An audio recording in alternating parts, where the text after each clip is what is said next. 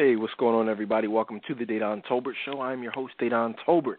This is our pre-Thanksgiving special. We usually do one of these every year around this time, whether it's Christmas, Halloween, New Year's. Usually, we tend to tackle the major holidays and to give you guys like a little pre-holiday special. Tonight, I started to do a what I call just an Ask Dedan advice special because we haven't been live in a little over a week, so I wanted to do it. There's a lot to talk about, but I know you guys have been waiting for a little while, a couple of weeks now, on the Best Man Holiday Special, which we definitely promised you guys. And tonight I want to, we want to talk about that. We want to talk about the movie. We want to talk about the characters. We want to talk about the plot. And we've, if you're new to this show, any time when there, a really popular movie comes out, whether it's these Tyler Perry films, whether it's, so many other films that we've talked about in the past, what I've found historically is that there are often a lot of similarities, that we talk about, similarities from the things that we talk about here nightly, with a lot of plots from television shows, movies, and I'm saying, and one of the things we don't want to just talk about it in a negative way. We don't want to, bash the movie. But we want to take what we can to help women see specifically, hey, look, these are some things that you may be going through that, that maybe have affected you over the course of your life in regards to your pursuit of happiness, your pursuit of love. You know what I'm saying? And these are some things that these are some things that you can witness, from these characters, from this plot, and, and connect the dots and say, you know what? Maybe I could do things a little bit differently. And The Best Man is a really good example of that.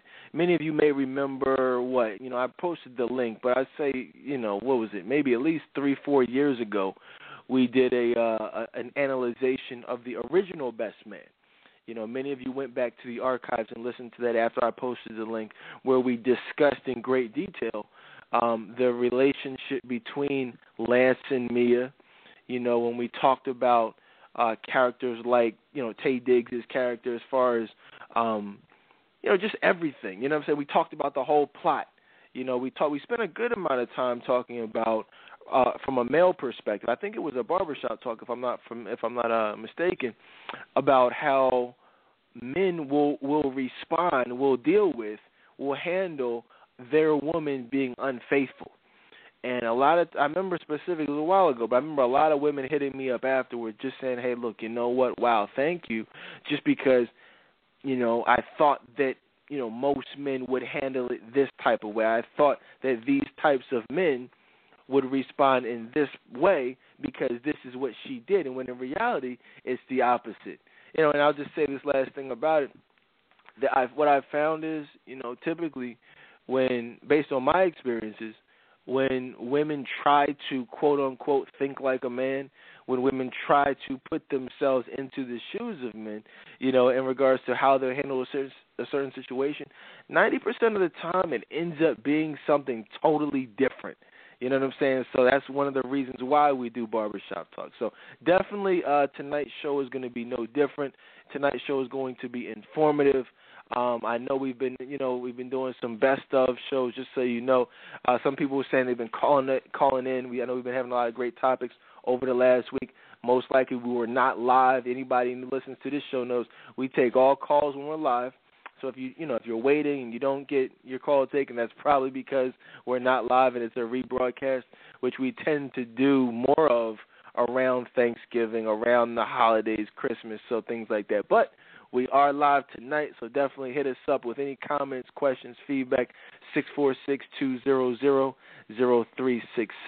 Hit the number 1 on your keypad if you need any type of, anything to contribute. Many of you saw the film. I will say this before we go any further.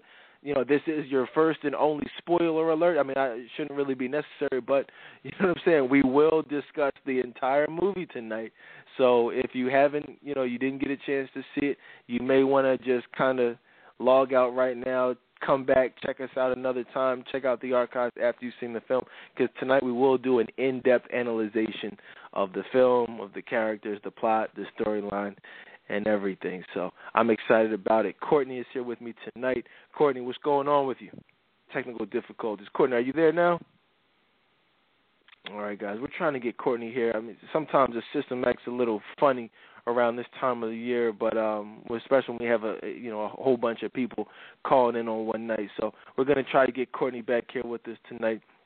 And hopefully, if not, you guys will just be listening to me this evening. But let's get into it. A couple things before we go any further. A lot of people have been asking me to touch on this whole Real Housewives of Atlanta situation, this whole fiasco. I watched the show. Phaedra, Apollo, Kenya Moore. We've spent some shows talking about that situation in the past in regards to infidelity. In fact, we did a whole special. Last season, I believe, on the Housewives. And so check that out if you missed it. But just in regards to what we're seeing here with these people, Apollo definitely hit that. Ladies, and I'm just gonna and this is really all I really want to say about it.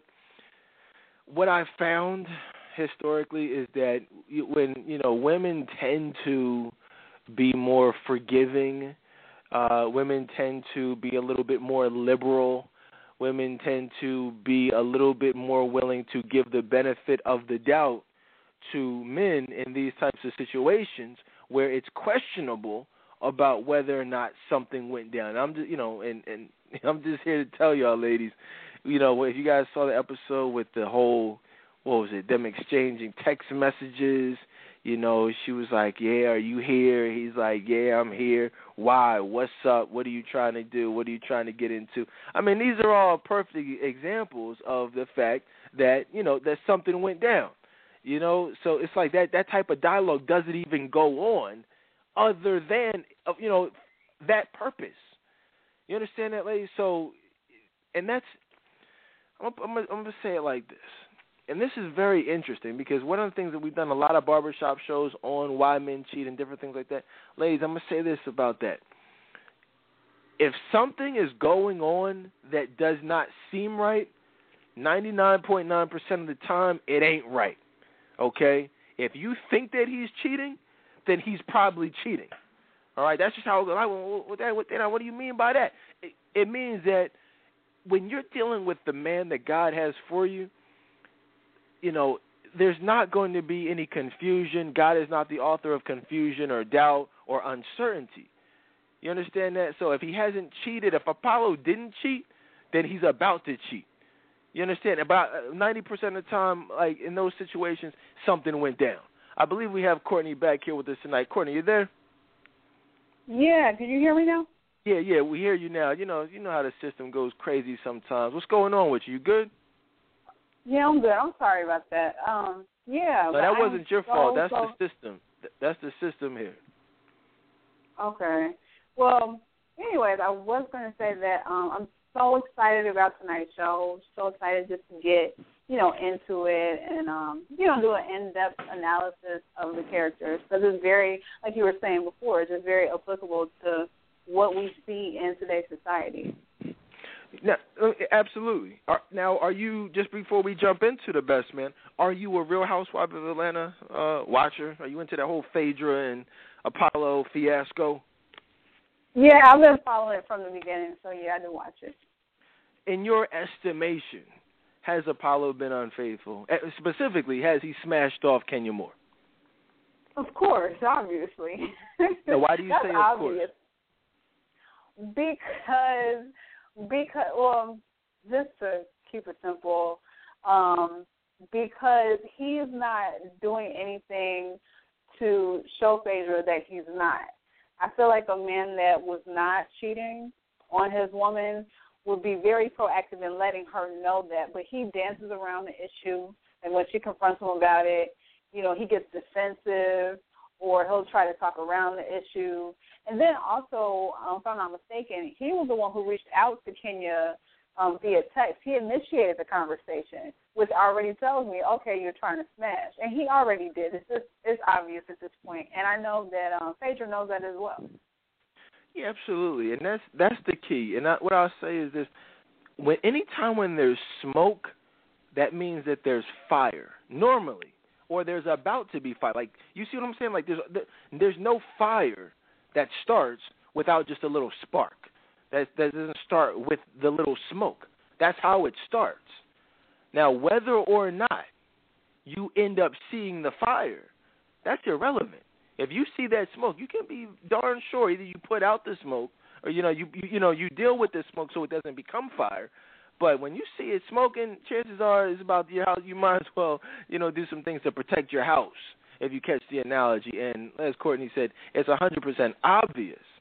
When you're dealing with that man that God has for you, he's going to do everything in his power to make sure you feel comfortable and there's not even going to be a question. So, in fact, some people ask me I know we haven't been live in a little bit, so a lot of stuff we got to get into, but I definitely want to take some time because I have a lot of stuff to talk about in regards to the best man.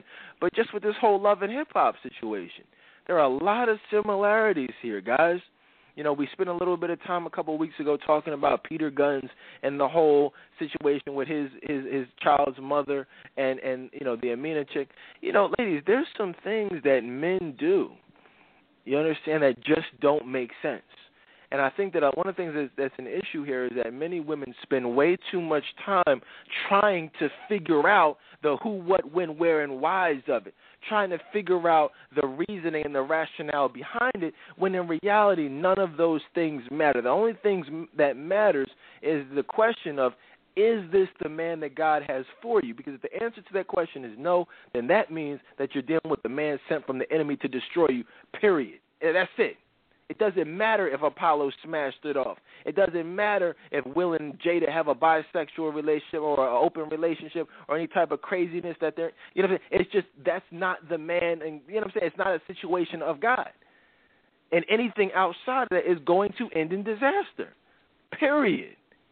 You understand that if your man is not the man that God has for you, it doesn't matter if you prayed about it. It doesn't matter if you prayed about it.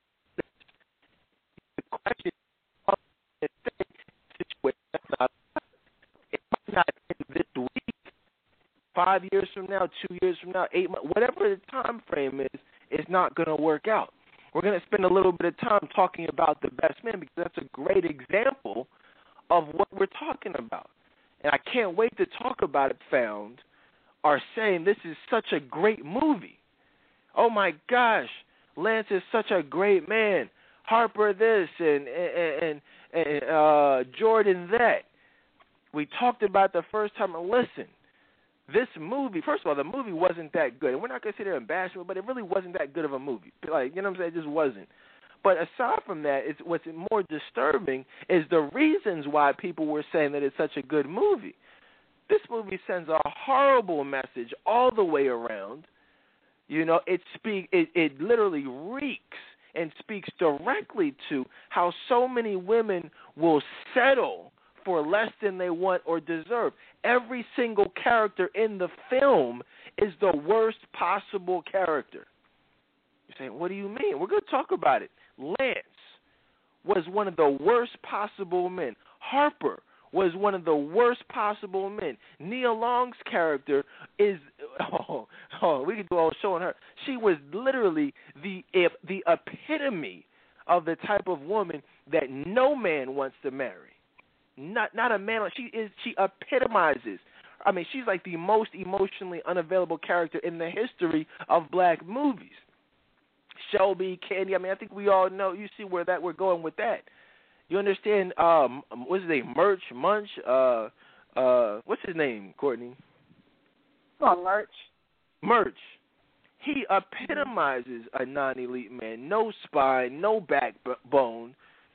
So we'll get into that a little bit more. You know what I'm saying? So I just kind of, we'll put a little ticker right there. We'll come back to it. But before we get off of Love and Hip Hop, I was just gonna say, and I posted online the other day.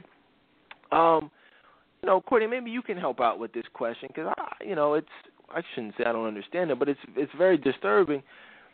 Why is there such a difference You know, and where is the hypocrisy originating from in regards to why so many black women, and I'll say black women because I've had this conversation with numerous white women, of identifying Fitz as being this knight in shining armor to Olivia, being this romantic guy, but you have who is an adulterer cheating on his wife, but you have women literally ready to, calling for Peter Guns' head on a platter. And I posted the comparison photo of, the little side-by-side shot. I'm just like, wait a minute. You love Fitz, but you hate Peter Guns. What's the meaning of that, Courtney? Right.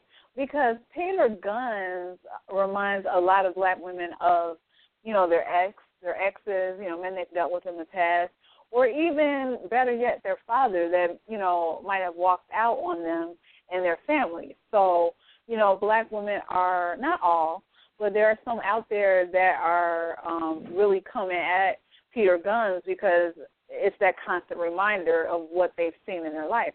And so on the flip side, people are looking at Fitz like, oh, wow, he's great. Those women are looking at him like that because a lot of us have convinced ourselves because we've had negative situations with black men that's indicative of every black man that we're ever going to meet.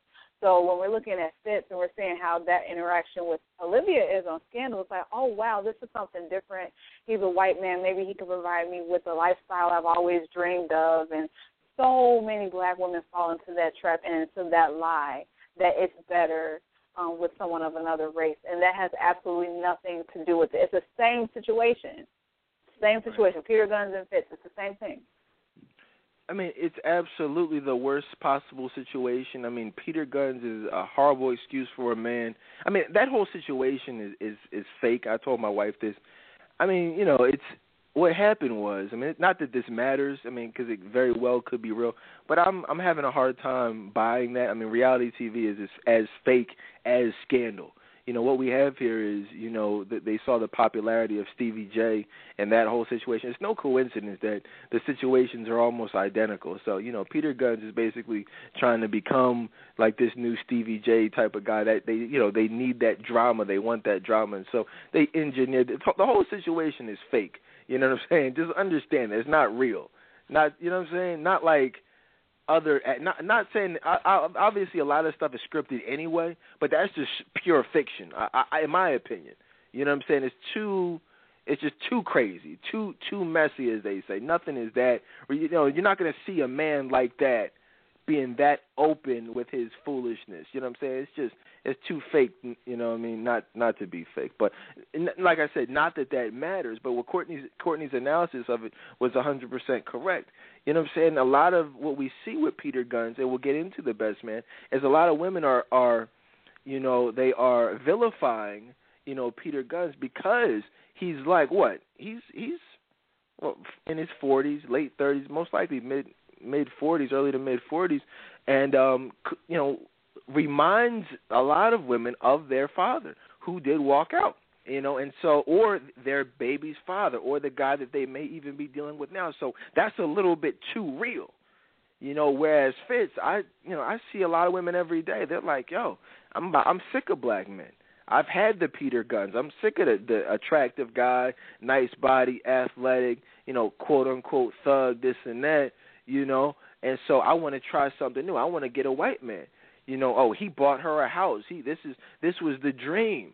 He loves her. You should see I don't make this stuff up. A lot of you guys may not have thousands and thousands and thousands of Facebook friends. Like, literally, I have like 4 different pages of thousands of friends. Literally, all my news feeds, like, you know what I'm saying, you should see it. Every single post from black women is they are in love with Fitz. They are cheering this adulterous, whorish relationship on. And I'm just like, yo, this is not okay. You understand that? This is adultery in its most pure form. And so all I want to say on that is, look at it for what it is. A lot can be learned from these television shows and from these movies. You understand that? Require the best for yourselves. In fact, one of the things I said online was, Ladies, specifically black women, stop allowing rich white men who control the media to allow you to believe that it's okay to be a whore, that it's okay to be a slut, that it's okay to settle for less than you want or deserve. Olivia Pope wants love. She is settling for an adulterous, whorish relationship, with a married man. I said back in the day, if you just go watch Goodfellas, you know what I'm saying? These mobsters, these athletes, whatever it is, they will have a wife, a main chick, and then they will also have their side piece who they will set up in a crib, spend money on, but that is understood that that's what it is. Their side piece. And their whore, their concubine. You understand? That's how men. This has been going on for years. We're gonna be doing a show on the movie 12 Years a Slave. Probably right after the break. And that's been going on for how long? You got your wife in the crib, but you got your whore that you smash. Set up all nice. We can go dip in and dip out when you want to. Don't be that whore. And I mean that in the most literal sense of the word. You understand that? Olivia Pope is a whore. That character portrays a whore. There's nothing glamorous about that. And thousands, and maybe not even thousands, millions of women, specifically black women, idolize a woman who's being presented as a whore. And I say black women because I'm not saying they don't exist, but I don't see these white women, going crazy over Olivia Pope. You don't see that. I don't. I mean, do you, Courtney? No, I don't. You understand that? Don't do that. Don't buy into the fairy tale. That's one of the reasons why so many women love The Best Man, which we're about to get into. Because the fairy tale goes back 15 years. Lance, the handsome Morris Chestnut football player, he loved her, but yeah, he was a whore. How many women out here are dealing with male whores? Some women said, "Oh, Olivia Pope's a whore." Well, I said Mia was a whore. Well, what was Lance? I said he was a whore. These women think this is some type of misogyny or something. No, it's no double standard. Oh, Mia, I guess they went back and listened to the archives of the original special. Yes, Mia was a whore. Yes, I'm sorry she died of cancer. Okay, that was sad. Oh, boo-hoo, boo-hoo. But at the same time, if you're engaged or you're in a relationship and you sleep with your boyfriend's best friend, guess what? You're a whore. Go read Ezekiel. Look what the Bible defines whorish behavior as. You can't glance. Oh no, she was justified. Justified? Why would, just because you're dealing with a male whore, that doesn't justify and rationalize you making yourself a whore by going and having an adulterous relationship? That's crazy. Ladies, respect. Don't ever allow yourself to be made to lower your standards and to stoop down to his whorish level because, because of what he's doing. Don't do that. Just walk away with your head held high. Don't call up, what's his name, Harper. Oh, Harper, come on over, help me study, and let me get you some ass just because my boyfriend's a whore. Oh, yeah, come on, kiss me on my forehead, and I'm going to give you some. No, that's not okay. We talked in the original special, and hopefully you guys checked it out. If not, definitely go back and listen to it. But no one is going to forgive that woman for that. Okay? I'm surprised Tyler Perry didn't come up with this crap. Or Steve Harvey or somebody, because that's the type of fantasy that these guys like to make. I talk to men every day, like, yo, my man, I was in a barbershop, and I was somewhere else not too long. I was like, yo, my man, let me ask you a question, just out of curiosity. Like, say, you out there doing your thing, and many men are out there doing their thing. Today, I'm not going to put any names or situations because I don't want anybody to feel uncomfortable, but literally today, a guy in a relationship, he literally whipped out his phone and showed me pictures of him and at least 3 different side chicks that his woman knows nothing about. Now, literally, I'm like, hey, what's up with that? I said, hey, man, what's up? Ain't you about to get married? He's like, yeah, you know what I'm saying? But she knows, she don't know, but he was like, once I say I do, once I put that ring on her finger, all these chicks, they getting cut off. They already know the deal. I was like, okay. You know what I'm saying? I ain't going to sit there and preach to the man. He knows what he's doing is wrong. I said, but look, let me ask you. What you doing. You out there in the streets doing your thing. But just out of curiosity, like, how would you feel, if you found out she was doing, her thing, or did her thing, with just period, did her thing. Forget the fact that it was with your best friend.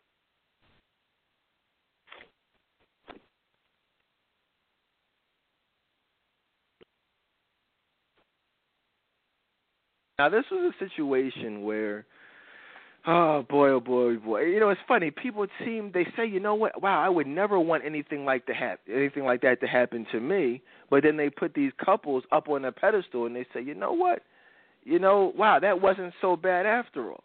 Here you have Harper, who has a relationship, has a woman who he claims to love, but he's he's dealing with someone on the side. He's dealing with. He has this thing going on with Nia Long. They just have this unfinished business type of thing. Now, ladies, let me ask you: any of y'all, can y'all relate to your man having unfinished business with someone? Y'all know what that's like. That quote unquote friend that's a little bit more than just a friend. It's this is my best friend. We go back to college. This is so, what I'm saying? And, a lot of times, women will become more accepting of things that really should not be accepted. You understand that, guys? And what I'm saying is, if it's not right, then you should just roll out, period. You understand that? And I think that a lot of times people are having, they get the butterflies, they get the jitters. They say, you know what, maybe this isn't so bad. But I know I wouldn't want that situation. I don't think Courtney would want her husband, her boyfriend, whatever it is, with unfinished business with someone back in the day who wants to jump his bones. Y'all know when y'all get that feeling, like, you see someone, they introduce you, that there's a little bit more going on than meets the eye. Okay? Those are not situations that you should settle for. So now everybody's saying, oh my gosh, this is such a great movie. Well, what's great about it? What's great about that situation? She knew she was uncomfortable with Nia Long's character in the first film, and she still is uncomfortable in this film. And one of the reasons why I have a big problem with that whole dynamic is, first of all, with the movie itself, because they didn't do a good job from a writing standpoint. Excuse me, because, I'm an author. That's what I do. I create stories. And if you notice, they never really resolved the situation. There was never any closure to the situation. You know what I'm saying? There was never anything that said, you know what, I as from Harper's standpoint, I understand that I did some things wrong, and I am going to take responsibility for those things. I'm going to cut this situation off. I understand that she flirts with me. I understand that there's some things that are not cool, but, I love you, and I'm going to nip this in the bud. That's what the best man would do, okay? The best possible man would identify, hey, look, this is not cool. This makes you uncomfortable. I'm going to handle it, period. That was not done in the film. And if you notice, there was never any clarity. There was never any even acknowledgement of her feelings, of their friendship. They're sitting up there flirting back and forth in the office or whatever. And I don't know about you guys, but you should not want your man flirting with another woman.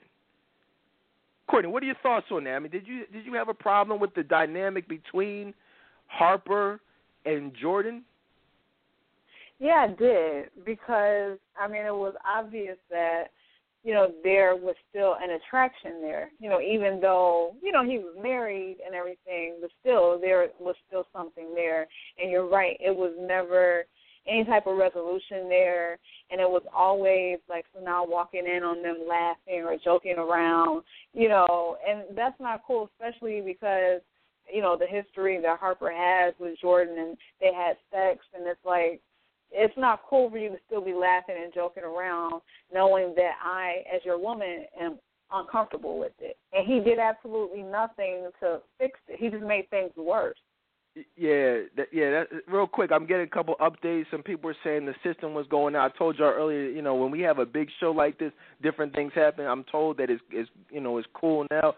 It's out of my hands. Hopefully you guys are all good. If not, definitely try calling in, because what I'm being told is that our listeners who are listening via the phone line can hear. So if online is not cool, call in 646-200-0366. Don't hit the number 1. Just call in to listen, and you most likely will be able to hear us that way with no problem. Courtney, everything good on your end? Yeah, it's good. Okay, cool. But yeah, that's all I'm saying. Like, we see a huge, and we can attribute it to low self-esteem, a fear of being alone in many cases. But they see certain things that are not okay, and they say, you know what, this isn't as big a deal for me. It's that whole 80-20 thing. And, an 80-20 to a certain extent is okay, but when it becomes like 50-50, when it becomes 60-40, when it becomes like a day-to-day type of thing, you know what I'm saying? Like, I don't know if it's not the man that God has for you, period. All right, guys.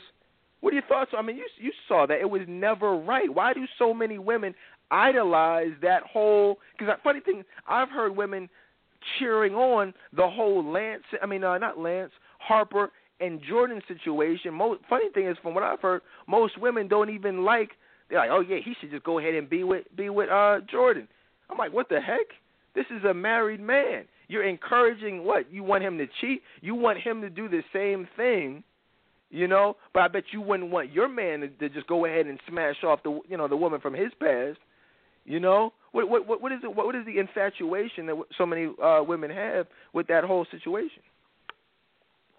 It just makes me wonder, if they were Jordan at one point. There's probably a lot of things about Jordan that they can personally relate to, wanting to be with someone they can't have. And so they're looking at it like, oh, yeah, he should be with her because, Jordan reminds me of myself. So that's what I think. That's a big part of it. That's a huge part of it. And that's really why, we look at, artists like Beyonce and, people like that. A lot of times they live vicariously through these characters, the persona put forth, the images put forth by these people. On one hand, many women have been Jordan, and have, had that same type of attraction to a man who was, quote unquote, off limits. But at the same time, a lot of women have been Sanaa Lathan, okay? A lot of women have had that happen to them. So what they're doing is they're kind of like, hey, I want you to feel what I felt in the past. And it's a very sick way of, of operating and living life, but it's kind of like that whole thing, hurt people. That's the whole Olivia Pope thing going on. Think about, why else would black women love a woman who is doing the cheating? I bet you if Olivia Pope was pushing up on your man, you wouldn't like Scandal so much. Or I bet if Olivia Pope was played by a white woman, and you get Dennis Haysbert, the president from 24, on there, I bet you it would be a whole different thing. Nobody would. Let us find out that Barack Obama got a nice little snow bunny on the side. You know what I'm saying? Let that come out, 5-10 years later, and see how many black women support that situation. Now Michelle is the what's the first lady's name on Scandal, Courtney? I think it's Millie something.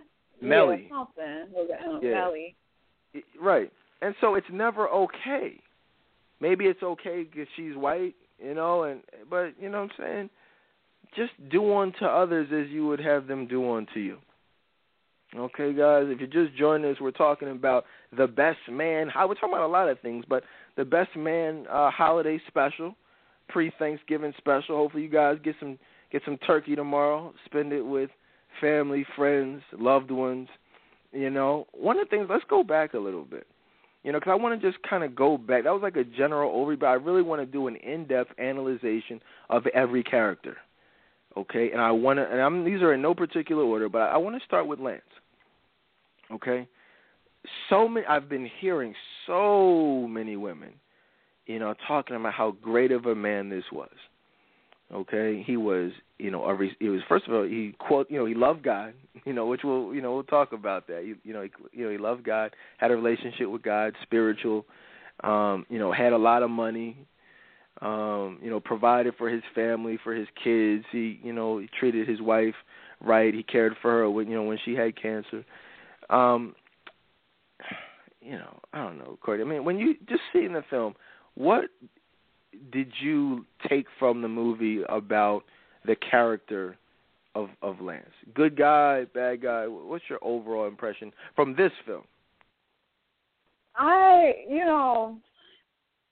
thought, like you said, on one hand it was good. He was taking care of his wife and all that stuff. But what I think a lot of people missed, and this is what stood out the most to me, is the fact that he was mad more at his quote-unquote best friend than his wife for the indiscretion, as if she, he treated it as if she didn't have anything to do with it, with the cheating. And so that stood out to me, because it's like, how are you going to be mad at your best friend like it was just him? Like, you should at least be, if you're going to be mad at both parties, or just not be mad at all. It just didn't make sense throughout the movie. It was just crazy to me.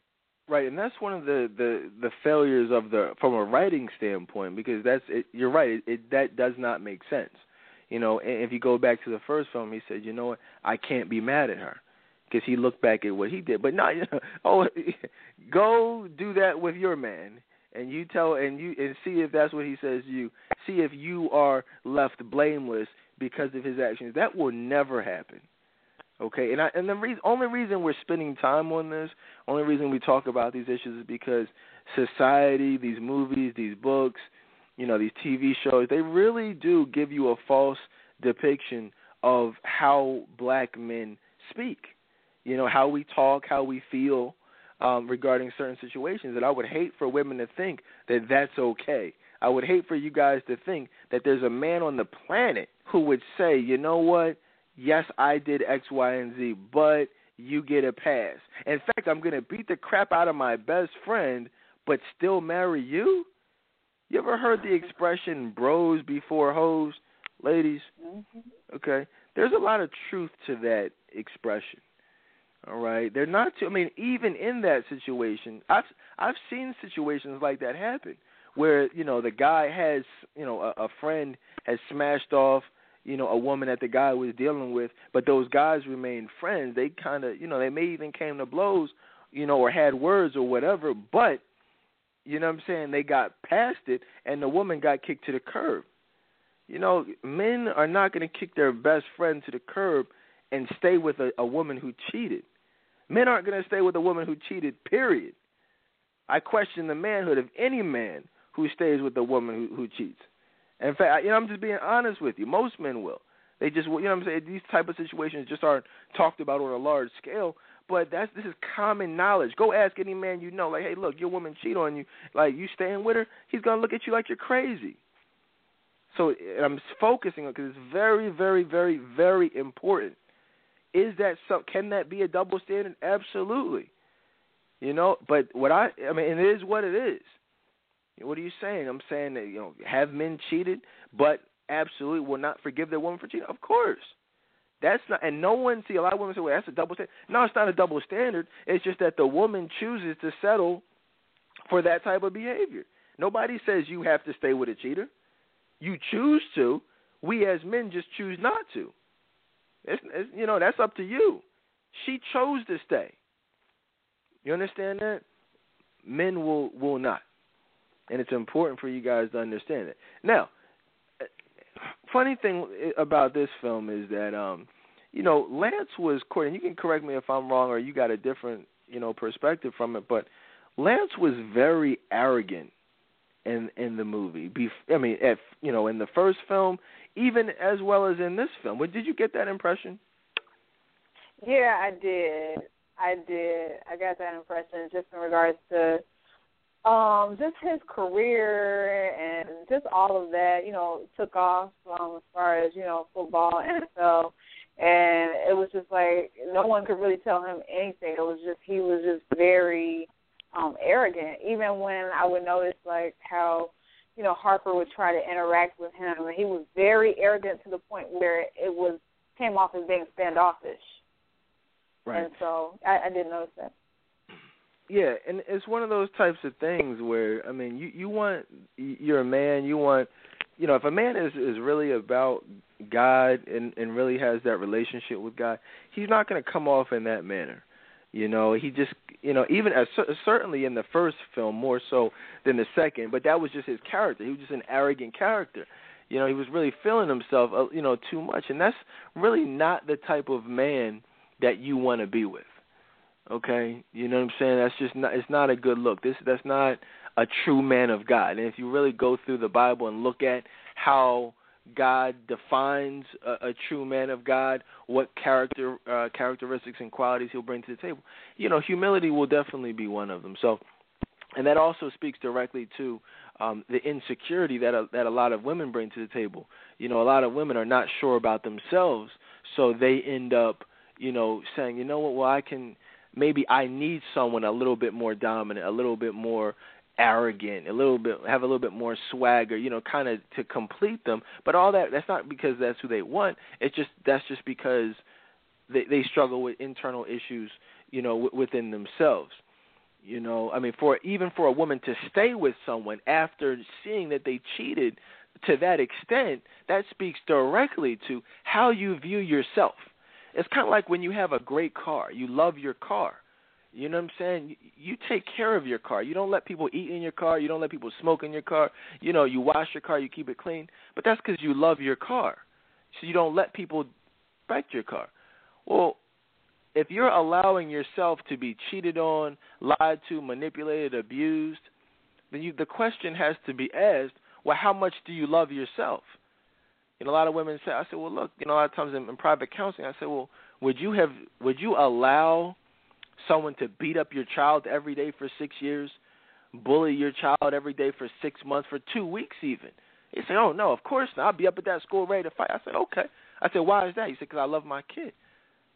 But you stay with a man who lies, cheats, and does all types of things, and you've stayed for 5 years? You love your kids, so you don't allow them to be bullied, but you don't love yourself because you allow yourself to be disrespected. It's the same thing. And so what I want to encourage you guys to do is look at yourselves the same way you treat your cars, the same way you treat your children. You can't love your children but not love yourself, because your kids, that's going to hurt your kids. A lot of times I hear women saying that, I stayed for the kids. I stayed because I wanted us to be a family. Well, that's destroying your kids. That's actually hurting your kids, because you can't be a family with someone who's cheating on you, someone who is disrespecting you. You understand that?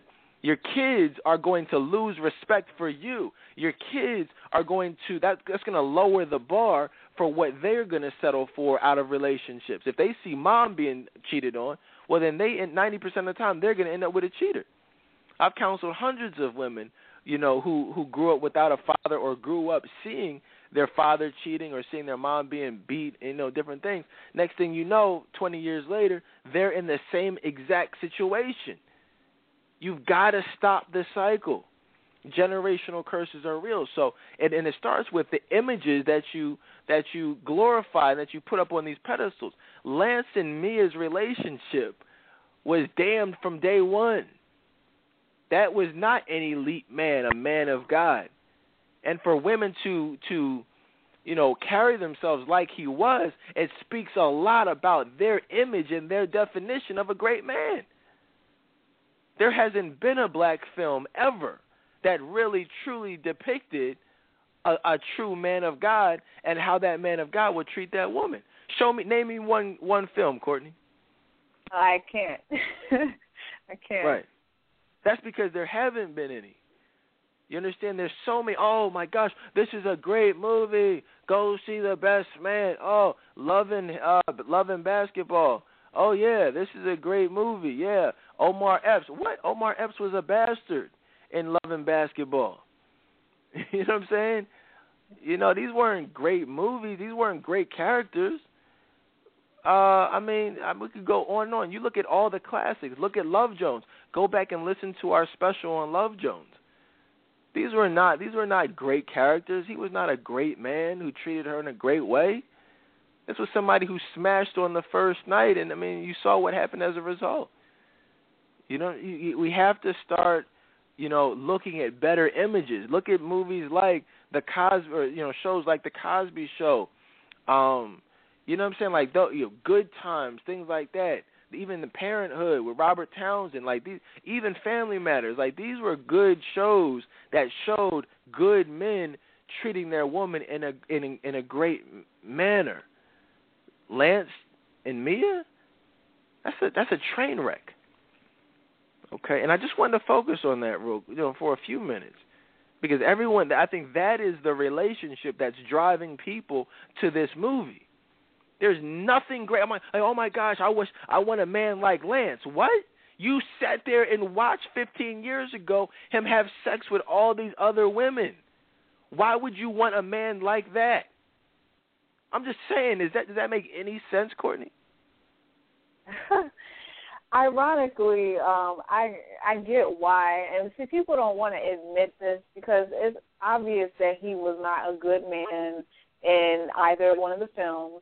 The first one or the sequel, but they're paying attention to how he looks, and they find him physically attractive, and so that's why that adds to it, and it makes them say, okay, I want a man like that, and that's really what it is, because we talked about his character, and we talked, about who he is and what, does not make him an elite man, but they're too busy looking at, the outward appearance, because if you notice in the second one, Best Man Holiday, they made sure they had, like, a scene where he, like, takes his shirt off. It just didn't fit. It was just so obvious. It was just for, to get the appeal of the audience.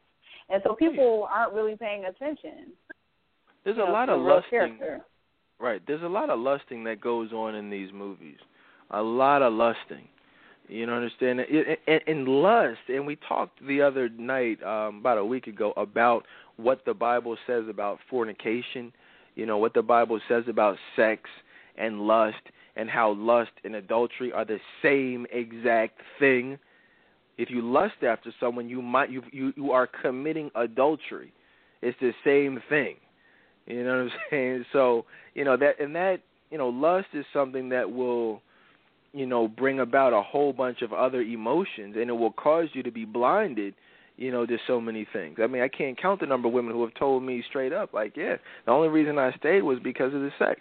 I said, well, no, the reason you stayed wasn't because of the sex. The reason you stayed was because of the soul tie as a result of the sex. That's what it is. And that soul tie causes you to be blind. It causes you to overlook certain red flags, same way it did with Mia in The Best Man. Let's talk a little bit about Harper. All right, and we're going to talk about the other characters, but I want to make sure we really get to the meat and potatoes of the film with Lance, with Mia, with Harper, with Jordan. I really want to talk about Jordan because so many women, her character really epitomizes what we see out here in the dating pool with many successful, educated women who find themselves single and can't figure out why. And a lot of times, when you like songs, when you like movies, 90% of the time, like Scandal, black women love Scandal because they can relate to Olivia Pope's character. There's shows that have similar storylines. There's shows that have similar plots and characters. But the only reason Scandal is so popular in the black community is because Olivia Pope is black. That's the only reason. They can see themselves in that character. You put her in a different character, a white character, an Asian character, she goes from being loved to being hated, just like that. And, when you let's look at Harper real quick, but we're going to talk about Nia Long, but I just wanted to just touch on that for a second. Let's talk about Harper. Harper is a bastard. We talked about Lance. Harper was even worse than Lance.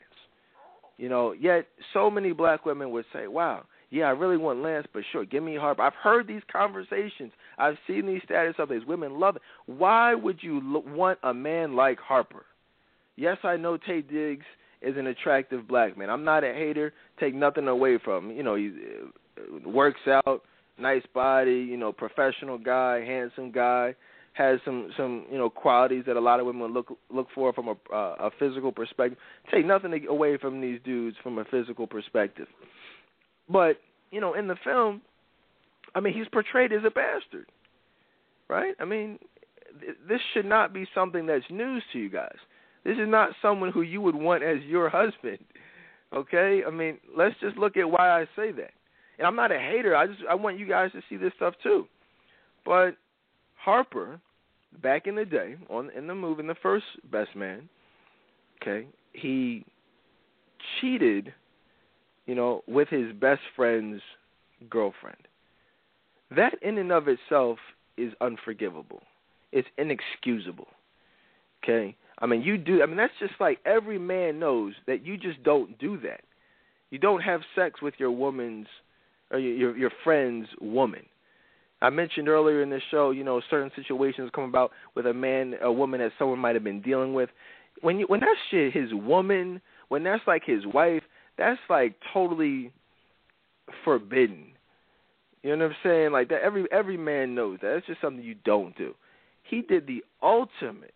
And that really, honestly, that really speaks to just how much of a whore Mia's character was for her to do that, and how low down that was, no matter what she had been through. But for Harper to do that shows just how bad he was of a friend and as a person. Okay, and I'm just trying to say that's some of you watch Sons of Anarchy, which is one of my favorite shows right now, and it focuses around a motorcycle gang. That's in their rules. Like, that's in their bylaws from their club. Like, you don't have sex with another brother's old lady. Like, if you watch the show, you know that's like something they take super seriously. That's like something that can get you kicked out the club. No, you don't do that. Why do so many women want to be with? Think about it. If a man would stab his best friend in the back, what the heck do you think he would do to you, Courtney? Right. Right. Do the same thing. Because he has no regard. He had no regard for anybody in the film but himself. He was selfish. He was a selfish bastard in the movie.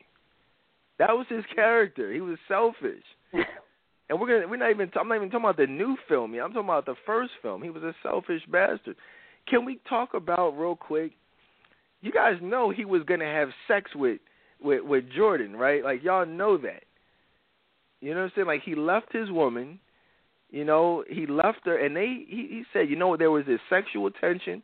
There was this, connection. There was this itch that needed to be scratched, and he said, damn it, it's going down. This is just something that has to happen. And she was down with it. She was a whore.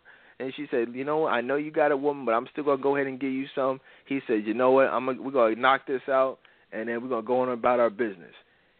It just so happened in the first Best Man that Lance found the book, read the book, and he put a beating on Harper. He didn't go there to get his wounds tended. He went there to smash. It just so happened that he ended up going there with a fat lip and a black eye, so he wasn't able to smash.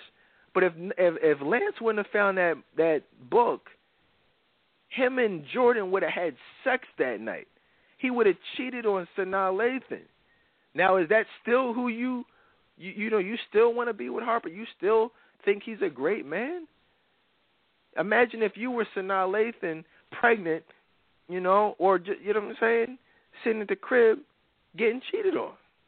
You wouldn't like that, would you, Courtney? No, not at all. And he always, like you're right, he always came close. Even like you said in the first one, but the second one too, they always had like some type of moment that it just could have come close. Because there was another one where Sanaa like walked in and they were like, him and Jordan were consoling each other. And so who knows what would have happened had Sanaa not walked in on them.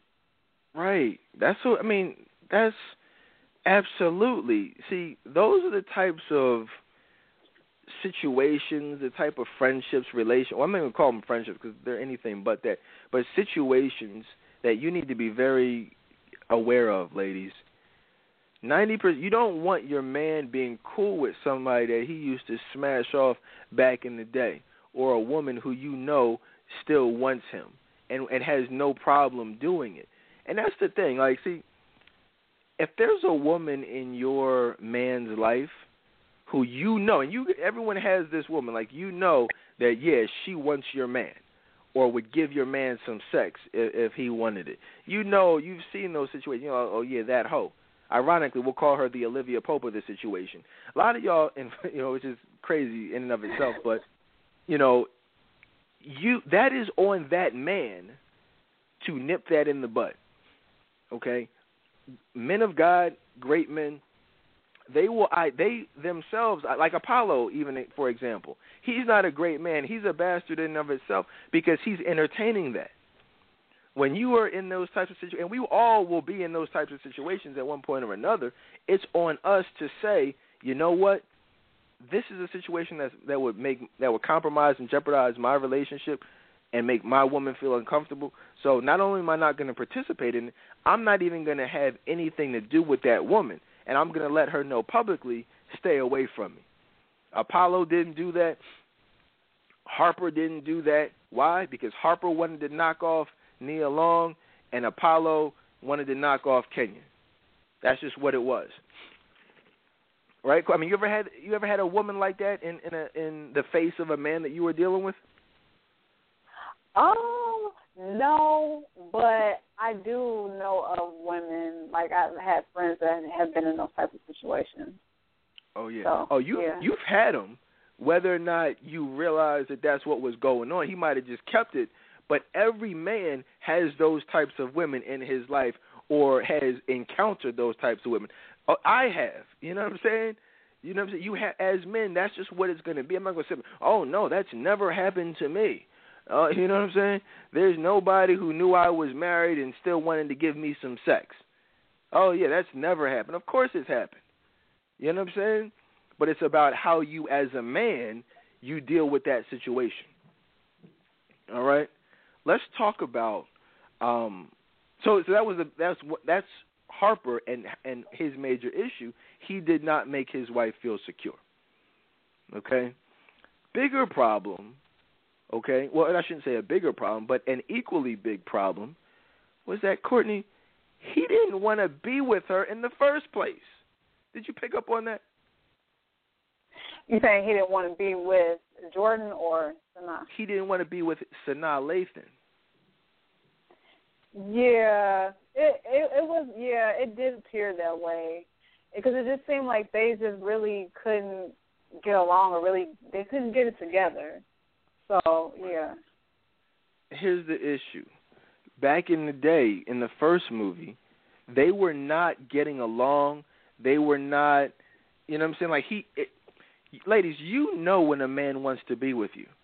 Okay, he didn't want to be with her. Yes, he married her, but that only came as a result of getting his, you know what I'm saying, getting the crap beat out of him, getting some sense knocked into him. Sanaa Lathan's character was basically the second choice. You know what I'm saying? She was the second best. Anyone who can't see that, I don't know what to tell you. He wanted Nia Long, but he settled for Sanaa. If you look at the second movie, he still wasn't really fully happy. He's just a depressed individual. All right, his career was not going well. You know, his relationship was founded upon severe trust issues. And Sanaa Lathan's character, I'll add, is a great example of, you know, what happens when you're in an emotionally unavailable state. You know, you attract men like Harper. You know, what do I always say? The liars, the dogs, the cheaters, and the players. You say, well, what was her emotional unavailability? Well, her self-esteem. And the film opens up with her just complaining about how fat she is, about how this and how that. She's just a very insecure woman. And those same insecurities go all the way back to the first film. And any type of insecurity, low self-esteem, that's going to cause you to attract men who are going to view you as a target, who are going to cheat on you, who are going to use you and manipulate you. You understand? That's exactly what happened. See, a lot of women, they mistake success for greatness. They say, oh, he's Harper. He was a New York Times best-selling author. He looks nice in a peacoat and a scarf and, whatever. He's got a nice body, so he must be a great man. Boy, this guy's an atheist. You know what I'm saying? This guy's a manipulator. He's like the worst possible type of guy. Yet, have you seen women who are going crazy about his character? Yeah. I mean, that's really what it is, just from, a physical standpoint, like I was saying before. Like, people are just going crazy over that. And, I mean, that's what we see, though, just in real life. Like, a lot of women are just looking on the outside, and so, they allow the physical to, overshadow just everything. So forget that the guy is a complete jerk. Or at least he looks good. Like, there's a lot of women's mentalities out there, and mine's at one.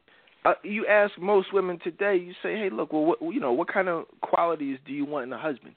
You ask anybody, I guarantee the first thing they'll say, well, I want a man who loves God. I want a man who's honest. I want a man who's trustworthy. A man who is confident. Did Harper bring any of those qualities to the table, Courtney? No. Right. He No. wasn't honest. He wasn't trustworthy. He was very insecure about his career, not confident. He was a liar. He was a cheater. And let's get into the fact that he was a manipulator as well. He clearly he did that in the first movie, but in the second movie, here he is, bills are past due. His career is messed up. He gets dropped from his literary agency. So he targets someone who he calls a friend, the same friend whose girlfriend he slept with. He now is targeting this same man to jumpstart his literary career, by writing his biography. And he even goes as far as to sneak out, like to sneak this notepad, and he's carrying around this notepad. He's having casual conversation, thinking they're just catching up. This dude is taking notes. The chick even asked him, like, "Yo, well, did you talk to Lance about doing his biography?" He was like, "Oh, no, not yet." You didn't talk to him, but you're sitting there taking notes on him. He's a bastard. Anyone who can't see that, I'm not sure what was going on. So all I'm saying is, the only reason I'm focusing on this is because I see these comments, I hear the conversations with women literally putting these men up on pedestals and saying that's what they want for their lives. This film was filled with nothing but the worst possible men. Lance, Harper, and we'll continue to talk about the other guys. Okay, but don't let Hollywood, give you a false sense of greatness.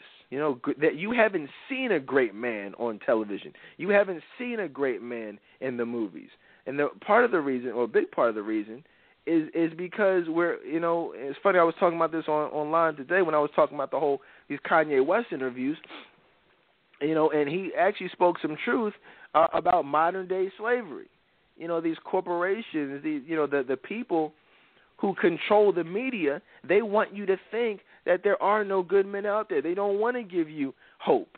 They don't want to give you images that say, wow, they don't want to take you back to 1985 of the Cosby Show or whatever. You know what I'm saying? They want you to think that great black men died with Cliff Huxtable.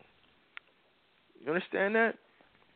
So definitely, but first and foremost, this guy didn't even believe in God.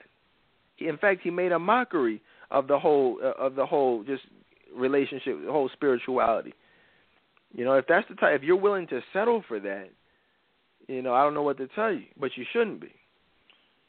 So, just to recap, insecure about his career, never wanted to be with Sanaa Lathan in the first place, only chose her because he couldn't get Nia Long, was flirting with Nia Long in the second movie, was jealous when he met, the white dude.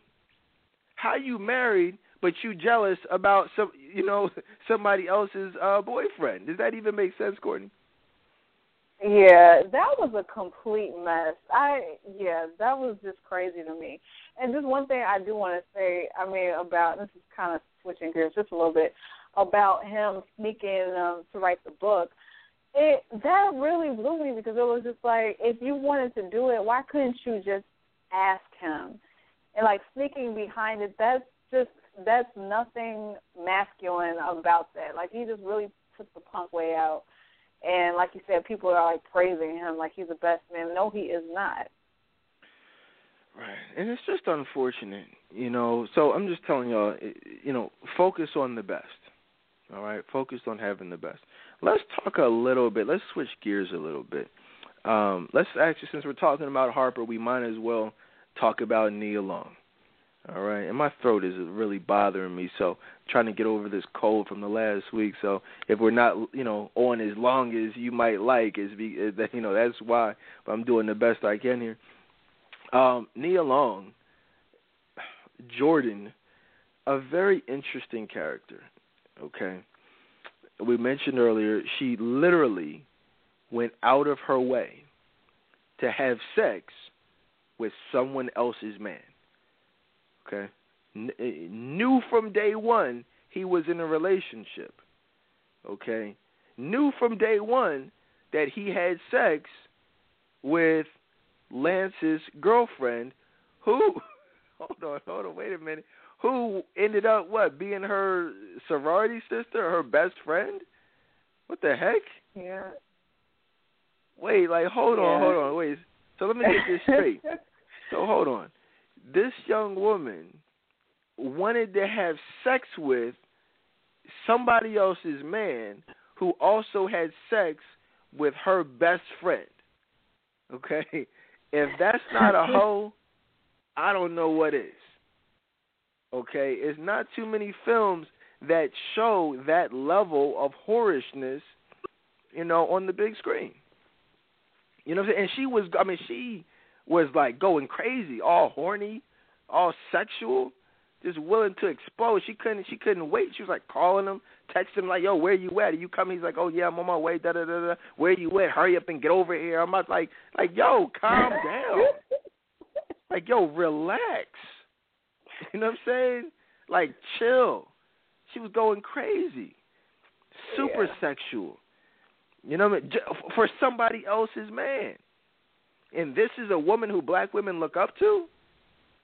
You know what I'm saying? That's nobody who I would have married. That's nobody who anybody out here would, any man with some self-respect would say, oh, yeah, I want to wife her up. Nah, that's not how you get a man. That's how you get smashed off on a Friday night. Nia Long's character is understand what I'm saying to you. She is the type of woman that men in today's society have sex with and string along but never marry. Okay? That it's not because they're afraid of commitment. It's not because they're intimidated by her success from being up on, Black Enterprise magazine, the cover. Nobody's intimidated. Nobody cares about her success. It's about the fact that emotionally she was not a woman of God. Aside from the fact, not only was she not a woman of God, she was a hoe. You understand that? And that's undeniable. And so there are a lot of hoes out here in the black community.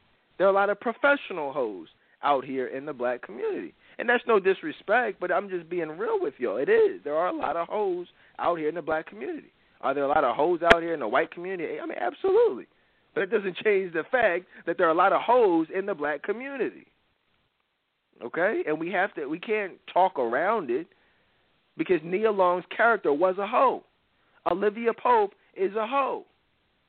And if we want things to change, we've got to start having these uncomfortable conversations about what is going on. What are we as black men seeing, and how we can change the perception. It's not about, see, a lot of women say, well, they don't want to hear that.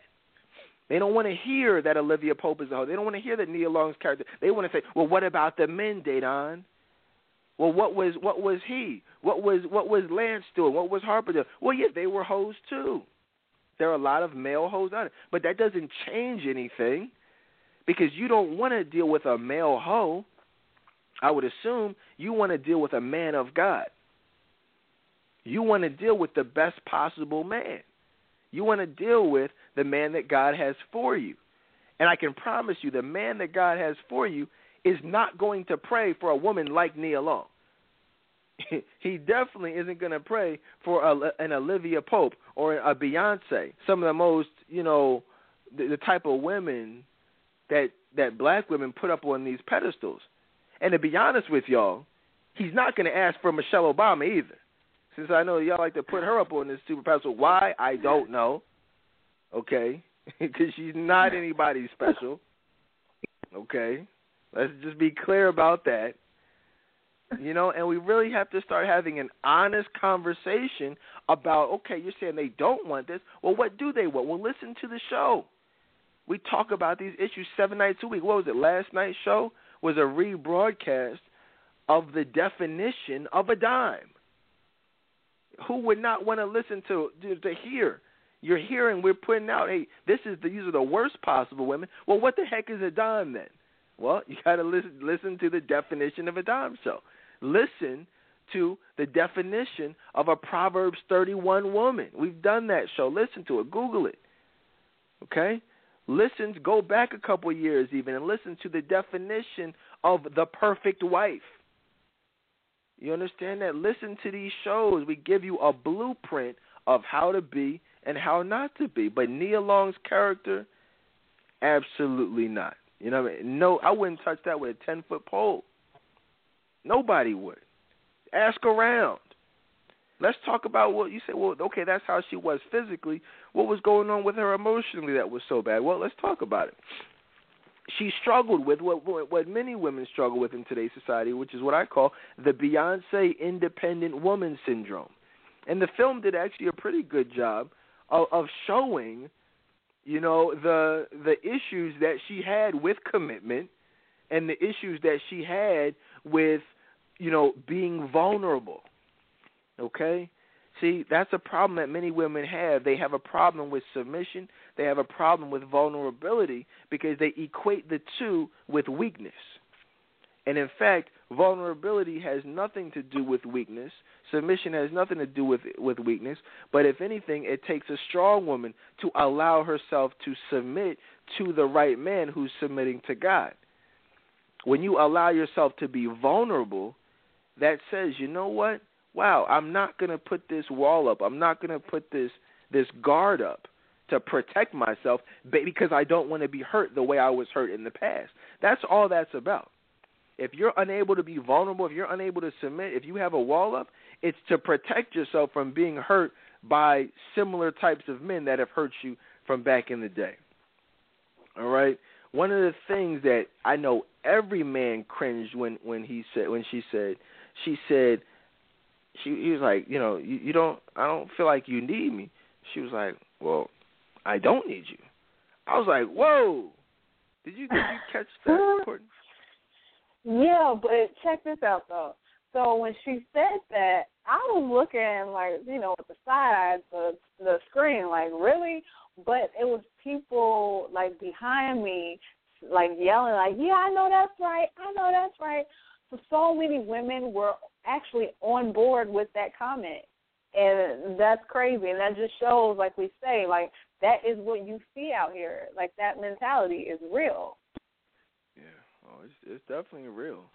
It's definitely, I call it the Beyonce independent woman syndrome because, honestly, before that song became a movement, you really didn't see women, with that type of mentality in today's society. Not like you do now. We're seeing more and more educated, professional women out here, who are, they have a lot of things going from themselves from an educational standpoint, professional standpoint, and they have a lot of times, in many cases, most cases, grew up without a father. So they've put themselves through school. They've raised themselves, pretty much, and even raised their, younger sister, younger brother, whatever it is. And so they're saying, well, hold up, I didn't need my father. I didn't need anybody. So what, you're telling me I need you? Why? Well, that's a problem. Because, that may have gotten you to where you're at today, but if you're saying you want love, you do need that person. You have to rely on that person, and that person has to rely on you. Love is a partnership. If you have a partner, a 50-50 partner, well, if you take away 50% of anything, then there's going to be a void there. There's going to be a gap. So that means you need your partner. Otherwise, it wouldn't be a partnership. It'd be a sole proprietorship. But if you take away one of the partners, you take away a foundation, a pillar of the foundation, then the building is going to crumble. If you're single, that single independent women mentality, it might work for you. But if you're saying you want love, you have to be dependent on that person. And it doesn't have to go both ways. I need my wife needs me. We now need our daughter. There's nothing wrong with that. It doesn't make you weak. That doesn't make you any less of a woman. It doesn't make me any less of a man. The Bible says when two people marry, when two people, really, when you give your body, you give in your soul, you now become one person. So try to cut in half, someone who is joined at the hip, like the Siamese twins. A lot of times they don't want to operate and separate them because one of them will die. Why? Because they're two people, but in one body. Neither one can survive with the other. Biblically, that's what happens, when two souls merge. But yet you still have women saying, I want to be a wife, right? But I don't want to need that person. I don't want to depend on that person. I don't want to be vulnerable with that person. And then you wonder why you're single. You wonder why you're not being blessed with love. You wonder why you're only attracting the liars, the dogs, and the cheaters and the players. No one wants to marry a woman who would make that statement that she made. I know I wouldn't. I don't know a man who would. We talk about these issues in the barbershop. You know what I'm saying? We talk about them in the real barbershop. I have my own men's group. I'm in a frat, several frat groups with thousands of men. These are the types of issues that men talk about all the time. I love being around other men just to interact and to hear different perspectives. That's why a lot of these issues, these topics, they come straight from the mouths of other men. You can't have an independent way of thinking and still expect to have love. Somebody would smash Nia Long. You go back historically, Nia Long is on everybody's, never was on mine, but for a lot of men that, she was someone who they were like, oh yeah, she's like, super sexy. Yeah, they'll smash Nia Long, and, now as far as the white guy, same type of thing. If somebody would marry a woman who would make that statement, she was very aloof, okay, very distant. She didn't want to call him. She didn't want to, it was like everything was email, everything was text, everything was just, I see you when I see you. She was very emotionally distant from him. Most men, they would have just smashed and kept it moving. That aside from, so obviously there's that issue. But then on top of that, this whole tension that existed that you could, you literally cut with a knife that existed between her and Harper, there's not a man on the planet who would see all that crap and still wife her up. What are your thoughts on that? I agree. I feel like the whole movie, the majority of it, this was very unrealistic. And so it's really showing, or making black women think that it's okay to practice those behaviors. It's okay to be an independent woman and say you don't need a man, but at the end of the day still be that person's wife. Like, it's okay to, be a whore. It's okay to have sexual tension with someone and still be found by someone else. Like, that's not how it works, and that's what makes it so unrealistic, and people are actually buying into it, and it's really making a lot of women say, okay, it's okay for me to be this way so I can continue doing it, things the way I have been. Right. And the funny thing is, the irony is that you have 35-year-old women, 40-year-old women. I mean, this is Nia Long is in her 40s, single mom. I mean, this is someone who does interviews and, talks about how happily single she is, talks about having a friend with benefits, talks about not really, being okay if she never settles down. This is, art imitates life. You know what I mean? And the way that she really is, still, I remember I get these email updates from different sites. I mean, it said, Nia Long in skin-tight dress, dress flying up, nipples popping out. She went to some premiere with, like, no bra on. Like, nipples were all, like, it's just, I'm looking like, yo, you're a mother. Like, you're a 40-something-year-old mom dressing like a 20-some-year-old whore. You understand? I mean, that is disgusting. There's nothing more disgusting to me than single moms who disrespect themselves and disrespect their children by, presenting themselves in a non-respectable manner. That is absolutely disgusting to me, mainly because I have a daughter, and I would never allow those types of images to be around my daughter. You understand that? These girls nowadays are growing up, getting pregnant at 14, getting HIV by 16, in many cases because they have mothers that they cannot look up to with any level of positivity. Where are the mothers who look like mothers? Where are the mothers who look like Claire Huxtable? Where are the mothers who look like my mother, who look like Florida Evans, who look like, the mom in Family Matters, look like Aunt Viv, you know what I'm saying, from Fresh Prince? Where are the moms who look like moms? When the heck did mothers start looking like, become so young? When the heck did we start getting 35-year-old grandmoms? We need to speak about these issues. These are the issues that we need to be mad about. Forget a Trayvon Martin. Forget a Troy Davis. We need to talk about these moms dressing like hoes. We need to talk about these niggas in the streets pushing guns, pushing drugs, deadbeat dads. Let's talk about the fall and the demise of the black family. These are the things that Martin Luther King talked about. These are the things that Malcolm X talked about. These are the things that the black community bought into. Not no love and hip-hop crap. Kanye West said we're all slaves. We're slaves to the system, and he was right. Your slaves been conditioned to watch love and hip-hop instead of the positive shows. We are slaves, you know what I'm saying, to walk out here idolizing Beyonce instead of the types of artists like they had back in the day who respected their bodies, the Sade, the Anita Bakers. Diana, like where are the artists that actually, put forth positive images? Patti LaBelle. Where are the Patti LaBelles of today? Instead, we have Rihanna's and Ciara's and Beyonce's.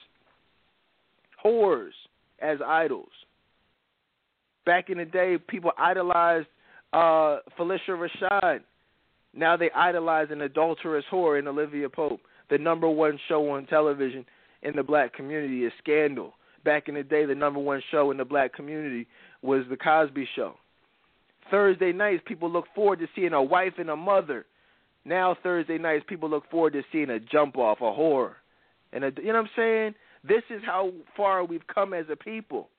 And it's not so, it wasn't so much in the distant past that this was going on. I mean, we're only talking about, 20 years? We are slaves. We've been conditioned to love that stuff. We buy right into it. Back in the day, we were conditioned to watch Good Times. Are you seeing a pattern here, Courtney? Yeah, it's crazy. I mean, it really is just how much of a change, how things have changed. Because we don't have that anymore, the good shows. There are no good shows on television. There are none. You know, don't even get me started. You know, on the the Illuminati symbolism that can literally be seen in every single television show. You will never see a television show on TV where someone is not blatantly throwing up that 666 sign. That is an image. Not only, I mean, we all know it's a sign of, selling their soul, but it's more so it's indicative of them going along with the global agenda of enslaving us as a people, of furthering a satanic agenda. It's saying, hey, look, I'm on board. Sign me up. I'm representing. You understand that? Every show, every movie, every music video, it can be seen. Every single celebrity will throw it up to show, hey, look, I'm on board with this garbage. And we have to unenslave ourselves. I can't wait till we do our show on 12 Years a Slave, being a black man in white America. Because we're going to be talking about this stuff, this modern day slavery, and what we're seeing out here, and what we as black men can do about it. You guys may think that because, a lot of times we focus this show on helping black women, but the reality is we as black men, the ball is in our court. Okay? We have to step up. Women are going to follow our lead. If we lead our homes, if we lead our families, everything else will fall in line. But you have to give us something to want to bring home to mom. All right? You got to help us. Help a brother out. We want wives. We want to be husbands. We want to be fathers. But we're not going to wife up Nia Long. We're not going to wife up Olivia Pope. We're not going to wife up Beyonce or Sierra. We're not going to nobody wants a hoe. Give us a respectable woman. You watch how fast you get a ring on your finger. You stop having sex with these men. You put them breasts away, and you watch how fast you get wifed up. You let go of that ex from your past. You know what I'm saying? You get that relationship with Jesus Christ right. You start posting some scriptures and instead of posting BS on your Facebook page. You watch how fast God blesses you with a husband. It's so great seeing former hoes in the Friends of the Dedan Tolbert Show group. You know what I'm saying? Who now post scriptures every day. There's nothing wrong with being a hoe. It's a problem with staying a hoe. You guys can see. You guys can all get a front row seat and watch women's lives be changed. Courtney used to be a hoe. I should just start naming old former hoes, but y'all don't need to do that. But there's nothing wrong with that. It's a testimony. You know what I'm saying? I posted that post in the group yesterday. I said, back in the day, how did you determine who would get some sex? And that wasn't just for women; it was for men too. But I said, what did you base it off of? And if you look at the responses, that we're dealing with a lot of hoes back in the day, and that's okay. But look at those women now. Back in the day, some women said all he had to have was look good, a nice body, and some cologne on, and they were giving him some sex. That's it. That's all it took, and it is what it is. But now those same women, they now love Jesus Christ. Those same women are on the way to being found by the best possible the best possible men. You understand that? So I would, there's some great women in there, but they are the opposite of Olivia Pope. They are the opposite of what we're talking about in regards to Nia Long. And that's what we need to get back on. I'm going to wake up tomorrow with no voice, but that's okay. Because if somebody tomorrow, tonight can learn from this and say, wow, I don't want to be a hoe. I don't want to be independent. You know what I'm saying? In fact, I want to be dependent upon a man who's depending on Jesus Christ. Then I've done my job. You understand that? Let's talk about, who else can we talk about? What else can we talk about? Let's switch it up a little bit. Talk about some of these other interesting people here. Should we talk about Shelby? What you think? You cool with that? Yeah, let's talk about Shelby. Yeah, Shelby. Mm-hmm. Let's lighten it up a little bit. What you think about Shelby? You know, I will say I'm glad they at least attempted to explain why she was in the sequel because, I mean, at first I was like, wondering, like, why is she there? Like, you know, Merch married Candy, and so she should be gone.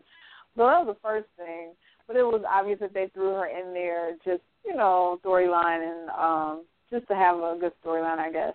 But her character was crazy, too, because, you know, she obviously had a lot of things that, you know, she was dealing with internally, just emotionally. And she, you know, she didn't have a man, and she was just very into herself. It was all about her. Like, that's the first impression I got of her. It's like, it's all about me. She had a daughter, yet she wasn't acting like a mother. So you wouldn't have even known that that was really her child because she wasn't acting like a mom because, again, it was just all about her. And she was trying to, you know, get in, you know, involved in, you know, with Merch again. And so it was a lot of disrespect there, you know, not really caring that he was married. Yeah, absolutely. You know, Shelby represented, I mean, I think we all know, I mean, I can't even say the worst possible woman because, like I said, Nia Long was the worst possible woman in that film, you know, as far as, you know, just men and how they would view her and subsequently treat her. I mean, with Shelby, it was more so, all right, she's a hoe. You know what it is. Those aren't the problem women in today's society. It's like you spot them, you see them, you stay away from it. It's very clear.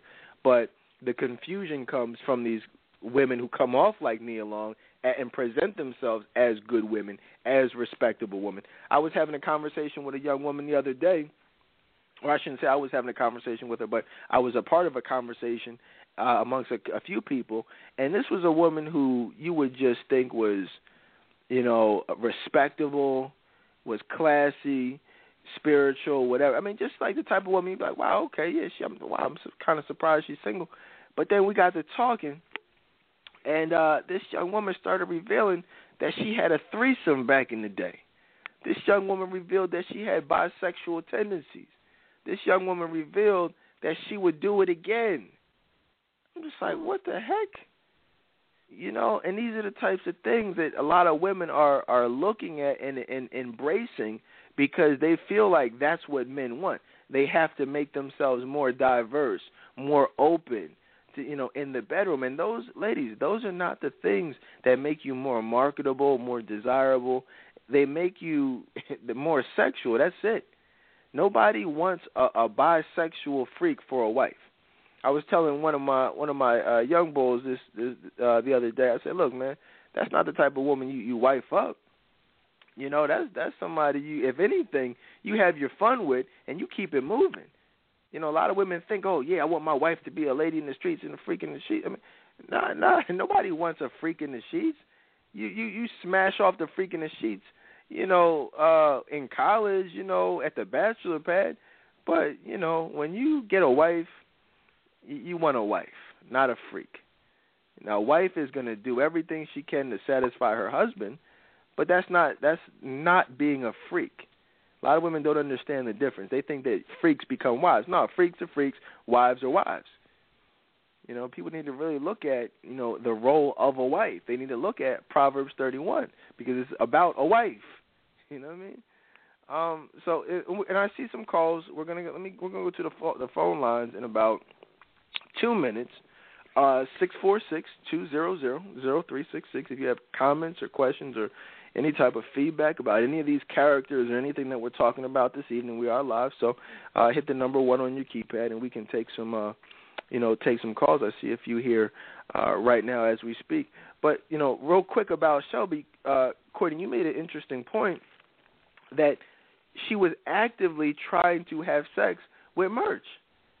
Not only was she trying to get Merch back in the bed, get him to commit adultery on his wife, she was also having sex with Terrence Howard, right? I mean, is that not hoish behavior right there?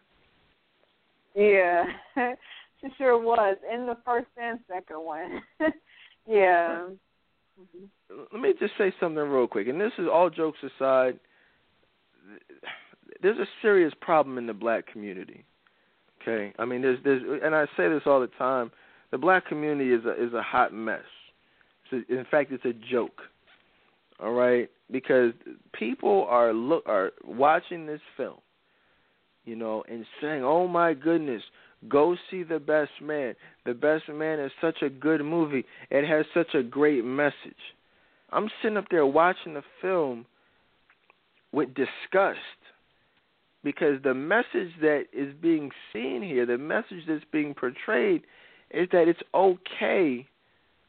I mean, I'm still, like, when I think about it, the fact that Shelby was a mother. I mean, imagine. See, a lot of people think, oh, ha, ha, that's funny. Ha, ha, you know, where's my mommy? And then the camera flashes to her in bed with somebody that she's never going to see again, having a one-night stand, you know, or a two-night stand in her, you know what I'm saying? Just, let's just have sex just because. That's a mother. Don't you know that little girls look up to their mothers more than anybody else in this world? You know how attached my daughter is to her mother? You know what I'm saying? You guys have any idea the things that she does around the house simply because she sees my wife doing them? It's ridiculous. Little girls look up to their moms. And the message that this movie is sending is that it's okay to, not only is it okay to be a hoe, but it's okay to have no respectability, you know, and the effect, you know, that it's going to have on these children, insignificant. It doesn't matter what, you know, so what, you have a little girl looking for their mom and she's getting smashed off by, you know, by a male whore. So what that she's going to grow up wondering, dang, why does mommy have to be a hoe? I watch mommy on the Flavor of Flav show. I see mommy in the tabloids. How the heck do you think that little girl is going to grow up to be like? That sweet little girl in the movie most likely is going to grow up to be a hoe just like Shelby. See, it would be great to say, a lot of people, the psychos, are listening silently and say, oh, he's tripping, that's a movie. Oh, it's a movie? But we'll tell that to the 8 women who I counsel every single day, you know, who grew up and had to deal with certain things specifically because they saw their mom exhibiting the type of behavior that Shelby exhibited in the film. You know what I'm saying? That's how real it is. See, I see these images every day. Many of them personally. It's not just TV. It's not just a movie. It's not just fiction. This is reality. These little girls of today, because they have Shelby's as a mom, they seek out Beyonce as a role model. Beyonce walks around butt naked. Beyonce encourages 16-year-old girls to just give it all away. Just don't tell nobody in the morning. You know? Put on your freakum dress and have a one-night stand and then go home and have sex with your man. Let him take it off. These are the images and the lyrics that resonate with these little eight-year-old girls who a lot of women say, well, it's not Beyonce's fault, it's the parents' fault, and you're right. You know, but because there are not parents there to regulate what these children watch and what these children listen to, they have no choice but to be, you know, swayed by the images put forth by the media. And that results in little girls growing up to being big hoes. And this movie, The Best Man, it perpetuates that reality. I mean, you know, it is a movie. Yes, it's fictional, but at the same time, don't sit there and at least say it, you know, identify it for what it is. Don't sit there and say it's such a great movie with a great message. How does it have a great message when it's encouraging little girls to be hoes, or to, you know, where you're seeing your mom being a hoe? That's not a good message. I'm just saying, maybe it's just me. Am I the only person in America who was disgusted by seeing that? A little girl saying, "Where's my mommy?" and the mom is a whore? Is that not disturbing, Courtney?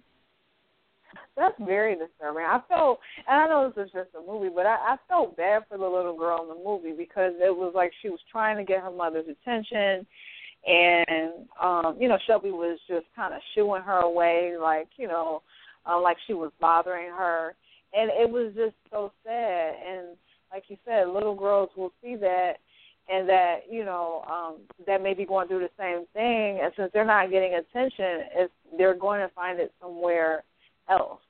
And so that's what happens when you have that emptiness. It's like you're going to be searching to fill that void. So whether that's through a man that is dogging you out or whatever, you're going to find it somewhere. A lot of people turn to drugs, alcohol, something that is unhealthy for them, and it all stems back to how they were raised. Right. It's really unfortunate, guys, because what we're talking about right now, this is not just a coincidence. These are images, these are part of the storyline that was specifically put into the film. How do you know that?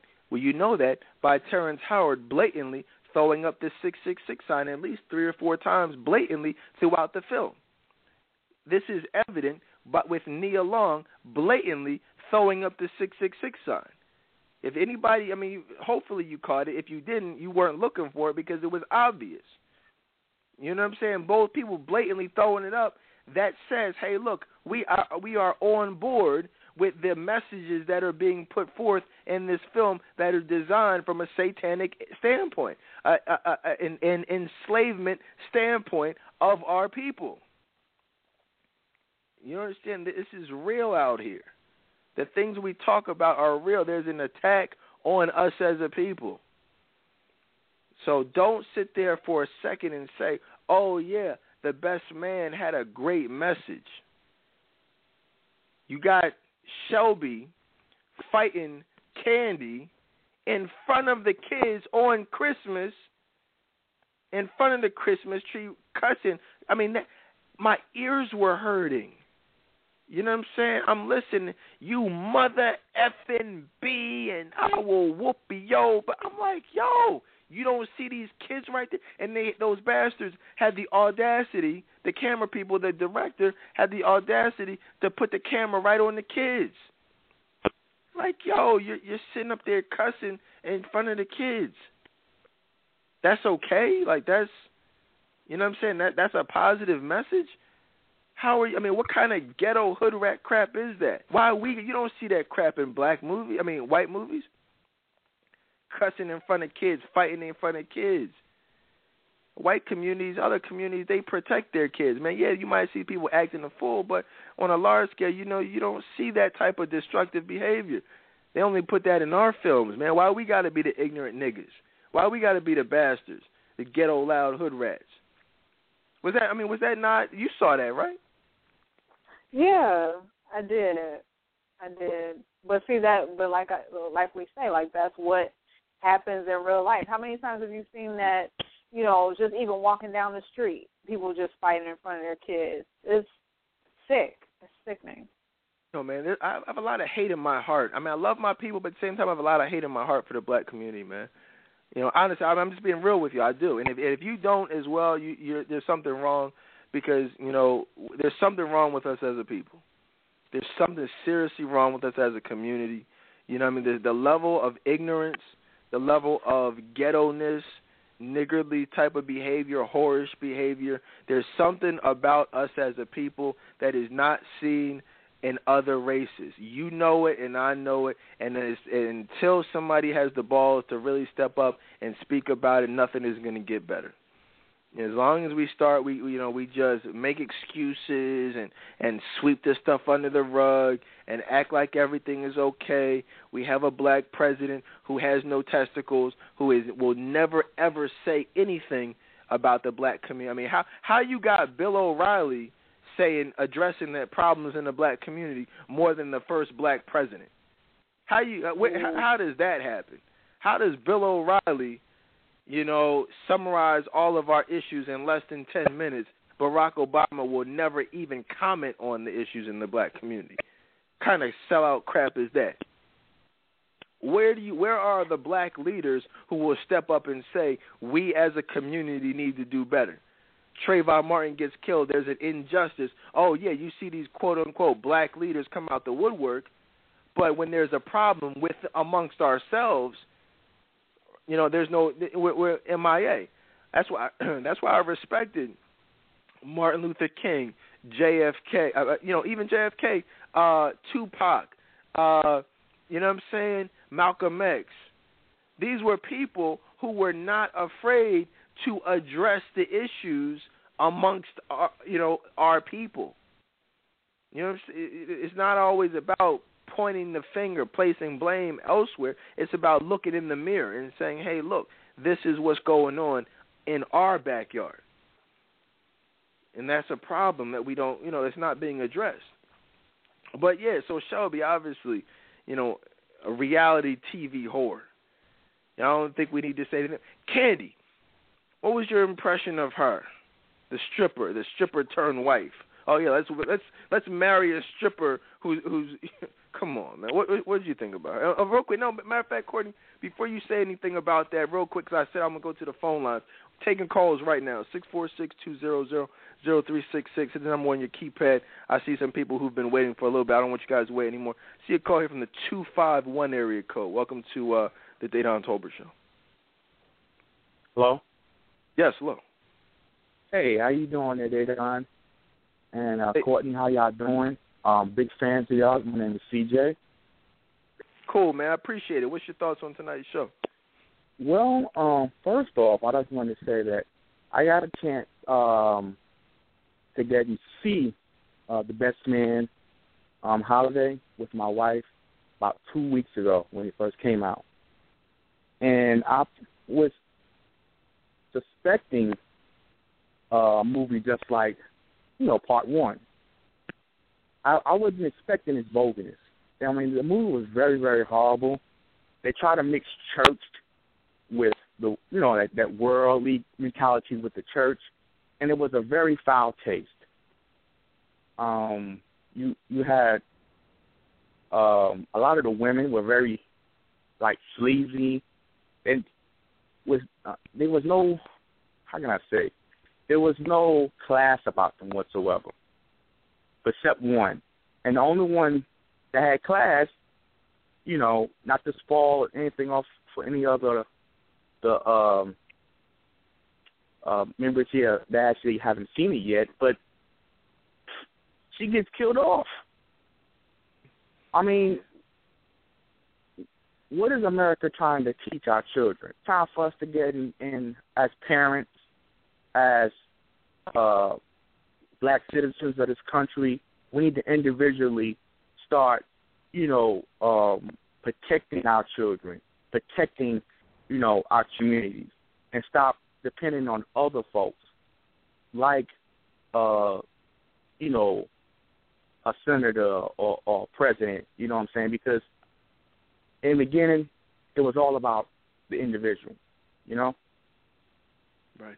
My man, I appreciate you. You're making some great points, excellent points. I got the same impression that you did. I mean, horrible film on all levels. There was nothing good about this film. I mean, I don't know what film people were watching. I mean, these people must not have seen. I can name some great movies of all time. This was not a great movie by any means. But if I want to take it in another direction, if you don't mind, you said you saw with your wife. You sound like a really intelligent brother, a spiritual brother. Because I always like to pick the brains of black men who are married. And what qualities did your wife bring to the table that made you say, you know what, this is the one I'm going to spend the rest of my life with? Well, first off, Dedan, I just want to go off and say that my wife, she just had that aura. And for those that are not Christians, that doesn't understand the aura, let me bring it back very briefly. In Genesis, God created man and woman. And in the creation, that was his order. So in the process, he went off and created all these different animals and said, hey, animal, I'm going to go off and create you a mate. And he created all these different animals and these different creatures, and he gave them, and he bring them forth to Adam to name. And while he was naming them, he supposed to be finding him a mate. He couldn't find his mate within all these animals that God bringing forth. But once God put Adam to sleep,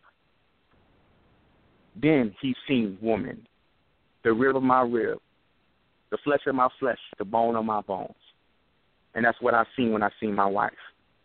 I seen the greatest creation that God created for me, my equal, the one that was going to go off and motivate me, the one that had class to go off into, just like you were saying, that wasn't that whorish type, that freaking the sheets. You know what I'm saying? Lady in the house, but freaking the sheets. I didn't need all that. She didn't have those qualities. She had the godly qualities. She was raised as a Christian woman.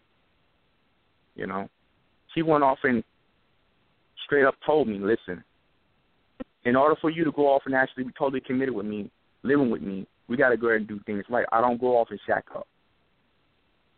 And I went off immediately and said, you know what? I've been praying for a woman, and God showed me the signs. That's the woman right there. And we've been together and married for 7 years. That's a blessing, man. What's your name again? My name is CJ, Casey Jamal. CJ, man, it's good to hear from you. It's always good to hear from positive black Christian brothers. Where you calling in from? I'm calling from Mobile, but I'm originally from New York City. Excellent, man. CJ, man, I appreciate you for calling in. Definitely keep listening to the show, man. Keep supporting, because it's very important to, I'll tell y'all something. They say a good man is hard to find, and we did a whole show on a good man is hard to find. Good men are that's a whole nother show. We did a whole show on that. But the reality is, strong, black, Christian men are hard to find out here. They are very rare. And when I find one, when I see one, when I come across the brothers who love God, I always like to showcase them and pick their brains a little bit as far as what they found appealing in a wife, and he said the same thing that I'll tell you, same thing my best friend Osho will tell you about his wife. We're looking for men or women of God, true women of God. A woman who fears the Lord is worthy to be praised. Now, it doesn't say a freak is worthy to be praised. A woman who can twerk is worthy to be praised. No, a woman who fears God is worthy to be praised. Those are the women that get rings put on their fingers.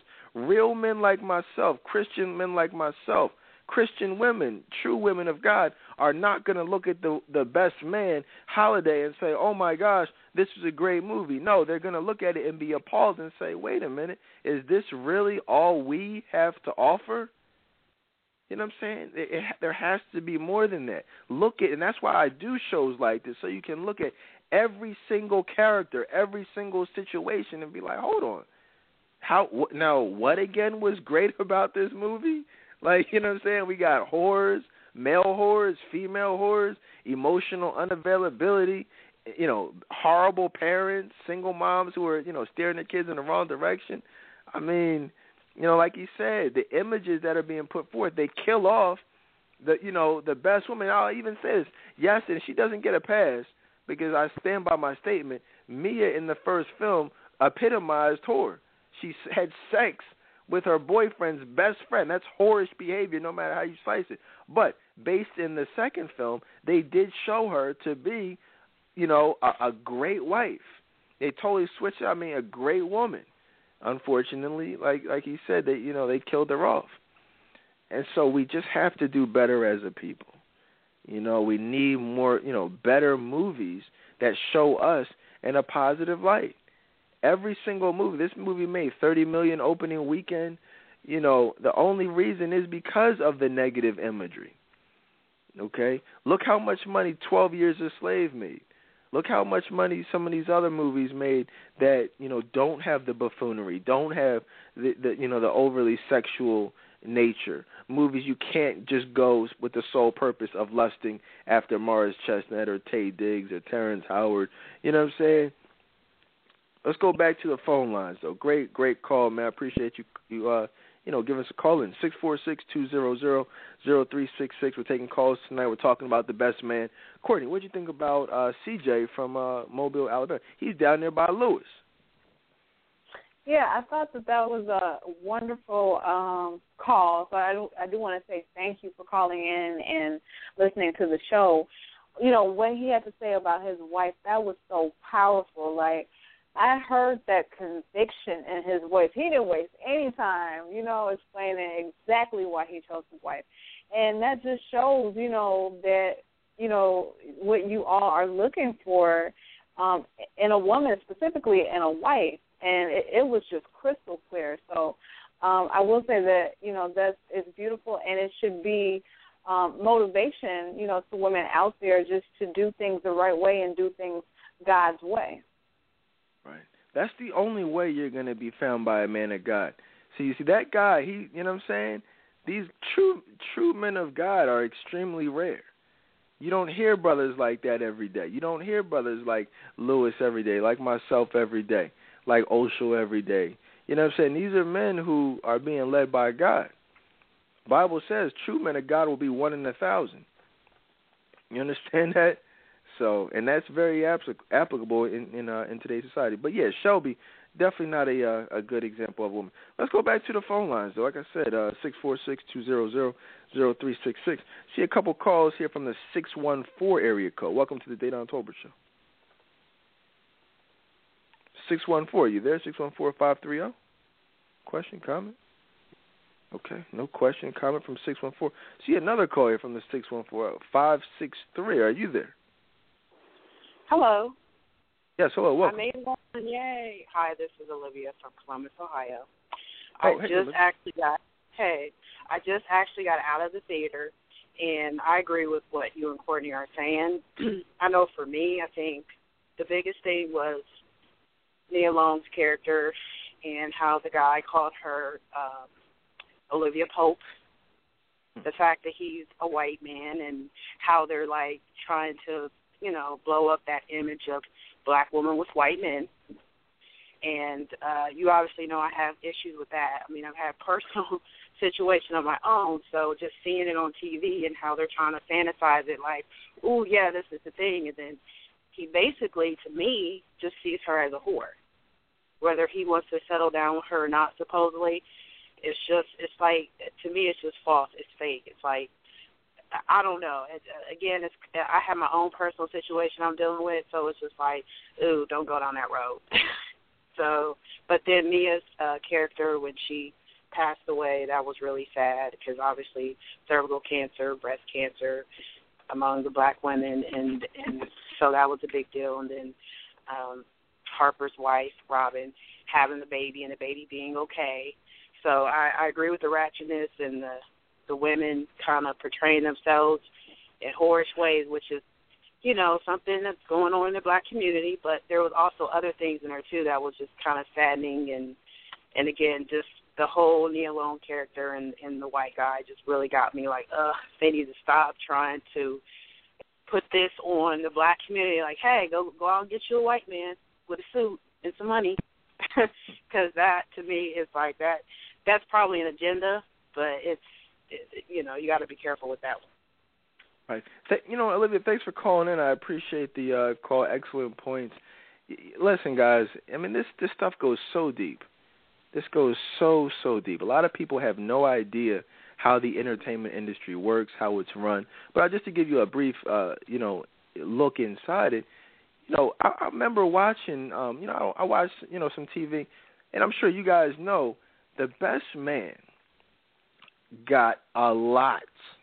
And when I say a lot, I mean a lot of money put into it from a marketing perspective. For a movie to be, like if I made a movie today, it wouldn't be in 4,000 theaters across the country. Okay? It wouldn't be. That takes money. Like that takes it. If you know how the entertainment industry works, there's a reason why certain people are able to get certain, a certain level of support, a certain amount of distribution, a certain push, if you will. Okay? And understand, these rich white people who are going to flood, I mean, you know how much a television commercial costs? Just one. Not forget the fact that you see these commercials 3, 4, 5, 10 times per day leading up to the 2 weeks prior to it coming out. That costs millions and millions and millions of dollars. Okay? Who's paying that money? Who's paying to get it in 4,000 theaters so that it can make $30 million opening weekend? That's all. There's a reason for that. That's not the director doesn't get that money, the writer, whoever, they don't get that money. Everyone who put that money into it, they get their money back. So the question then becomes, how do you get those types of people with those types of connections and that type of money to support a film like that? Well, I tell you what, they darn sure aren't supporting anything that features positive images of the black family. You guys don't know how stuff works. The only films that get that type of push are that Tyler Perry type of buffoonery, that Olivia Pope type of white man whorish, type of thing. Django Unchained. Why do you think that they got the Oscar buzz and the nominations in the a million commercials every day? Why? Because it featured a white man in a position of power over a black man, a black woman portraying herself as a whore. Scandal is so popular, because, what we're talking about. So just look at it for what it is. Understand what's going on. Anything this is modern day slavery. Back in the day, we weren't allowed to read. We weren't allowed to have, positive forms of entertainment, and look at what's going on. Anything that's successful, you show me a commercially successful black film that didn't feature buffoonery and whorish behavior, and I got some money for you. You show me one. Guess what? You won't. You know what I'm saying? They don't exist. Anything that's commercially successful, anything that has the support of these rich white studios and producers is going to, be putting us at a disadvantage, showing us in a negative light. That is a fact. All right? Stop supporting this BS. Stop supporting imagery that perpetuates the negative stereotypes that have been put in place over the last, 100 years or so. Any thoughts on that, Courtney, in our caller? Yes, she made some really good points just about how, you have to promote a certain agenda, for the movies nowadays to be successful. And she's right. Also, it seems like it's more prominent now. It's like everywhere. It's, interracial relationships. Not to say there's nothing wrong with interracial relationships, but specifically they do push the black woman and the white man dynamic, like that relationship. It's being pushed just to really make us feel that there are no good black men out there. That's really the message that they're really trying to send. And it's crazy, and all that stuff has made the second movie it was a disappointment. Like, I can't even say I see myself going back to see it again, to be honest. Right, and the funny thing is that I would hope not. Why would you see it again? Why would you see? Who does that?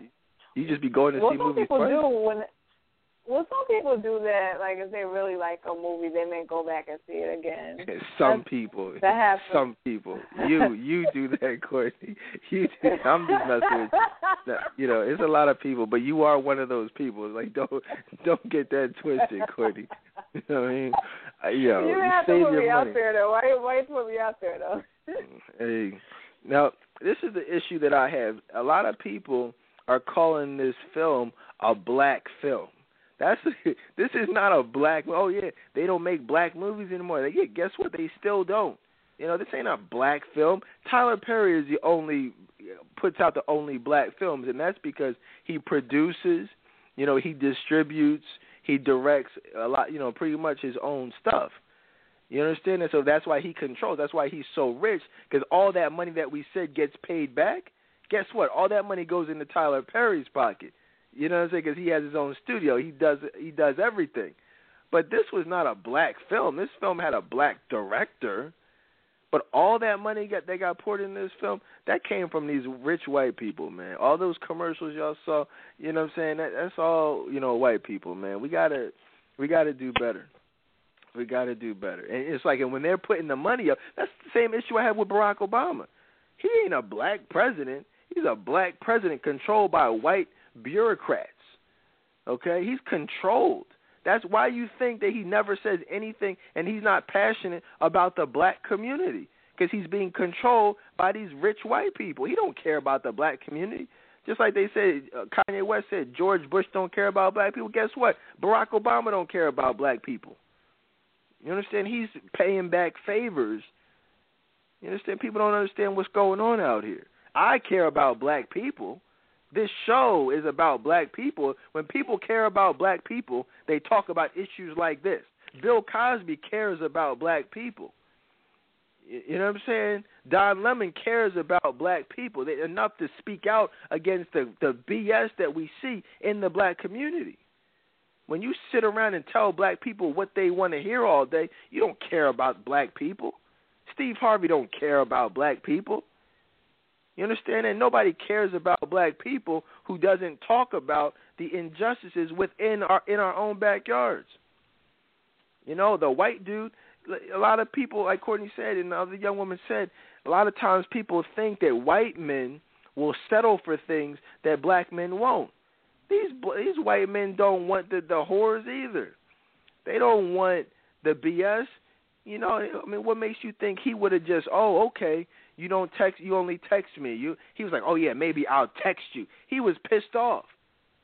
He would have got in that car and kept on rolling. He wasn't gonna wipe her up after that. What did she do, Courtney? And this is how unrealistic the movie was. What did she do to change his initial negative perception of her? What did she do that caused him to have this change of heart to say, you know what, I'm gonna wipe you up? Oh, I forgot. I can't think of it off the top of my head. What was it? She didn't do anything. She didn't do. That's my point. She didn't do anything. True. Okay, that's why I couldn't think of it. Okay. Yeah. Oh yeah. No. There's nothing to think. Yeah, she didn't do anything. That's how crazy the movie was. How do you go from being pissed off at somebody because of how they are, and then they do nothing throughout the course of the movie to change that perception? You know, like nothing happened. Kind of like the same way, you know, Sanaa Lathan was pissed off at Harper, right? She was pissed off at what, you know, the fact that him and Nia Long, they want to get it in. You know, what caused them to make up? Well, she had the baby. Oh, okay, I guess that's enough to just make her forget about everything that she was pissed. She wasn't even speaking to him. So now all of a sudden they're back on good terms. Let me ask you one more question.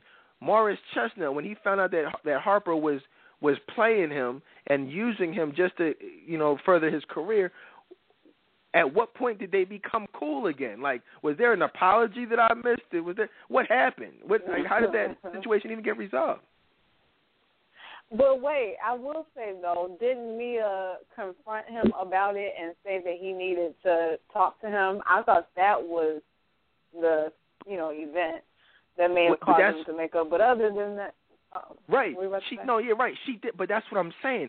So, like, she said, yeah, you confront him, but there was nothing that Harper did to rectify the situation.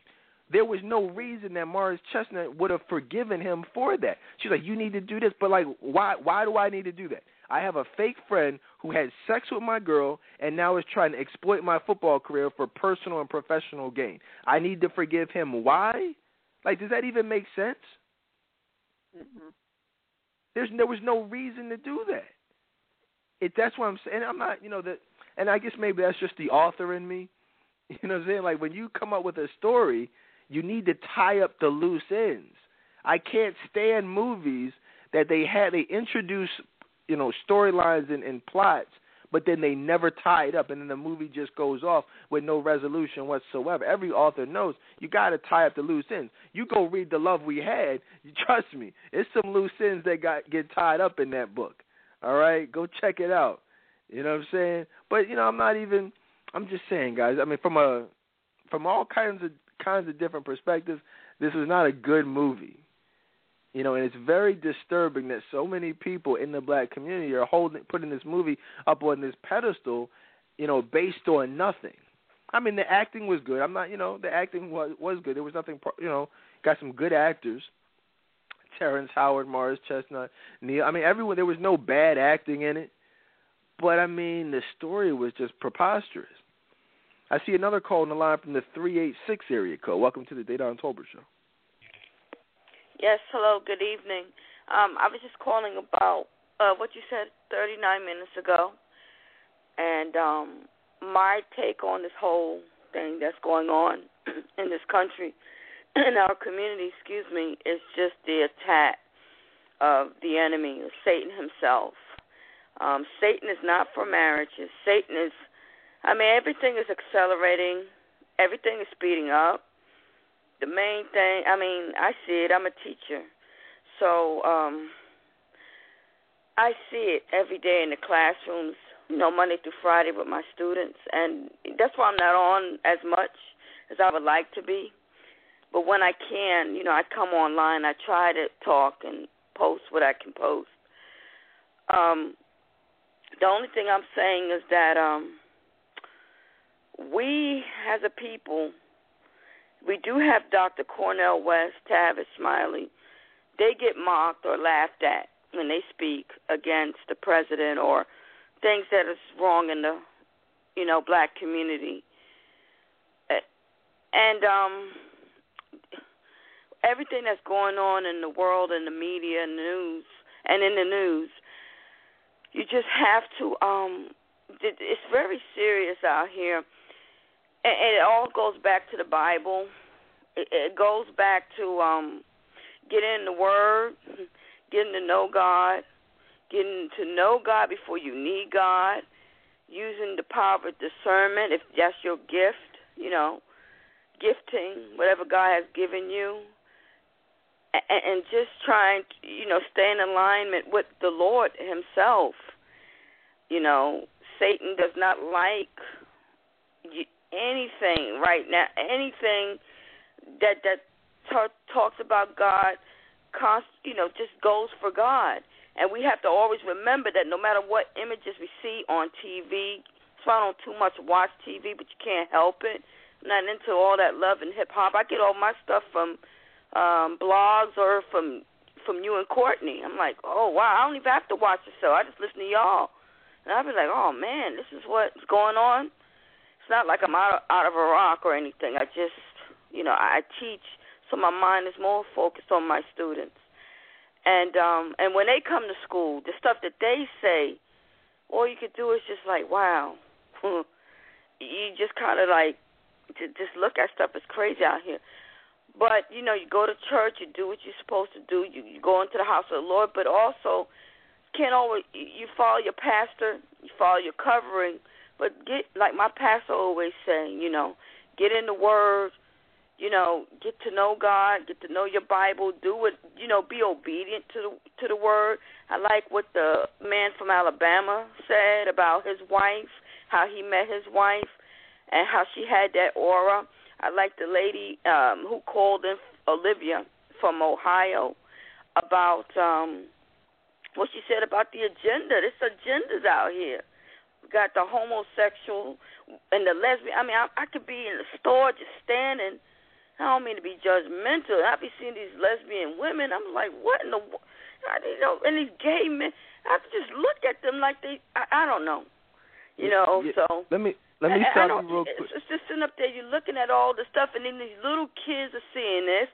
And so they coming up in a generation like, what's going on?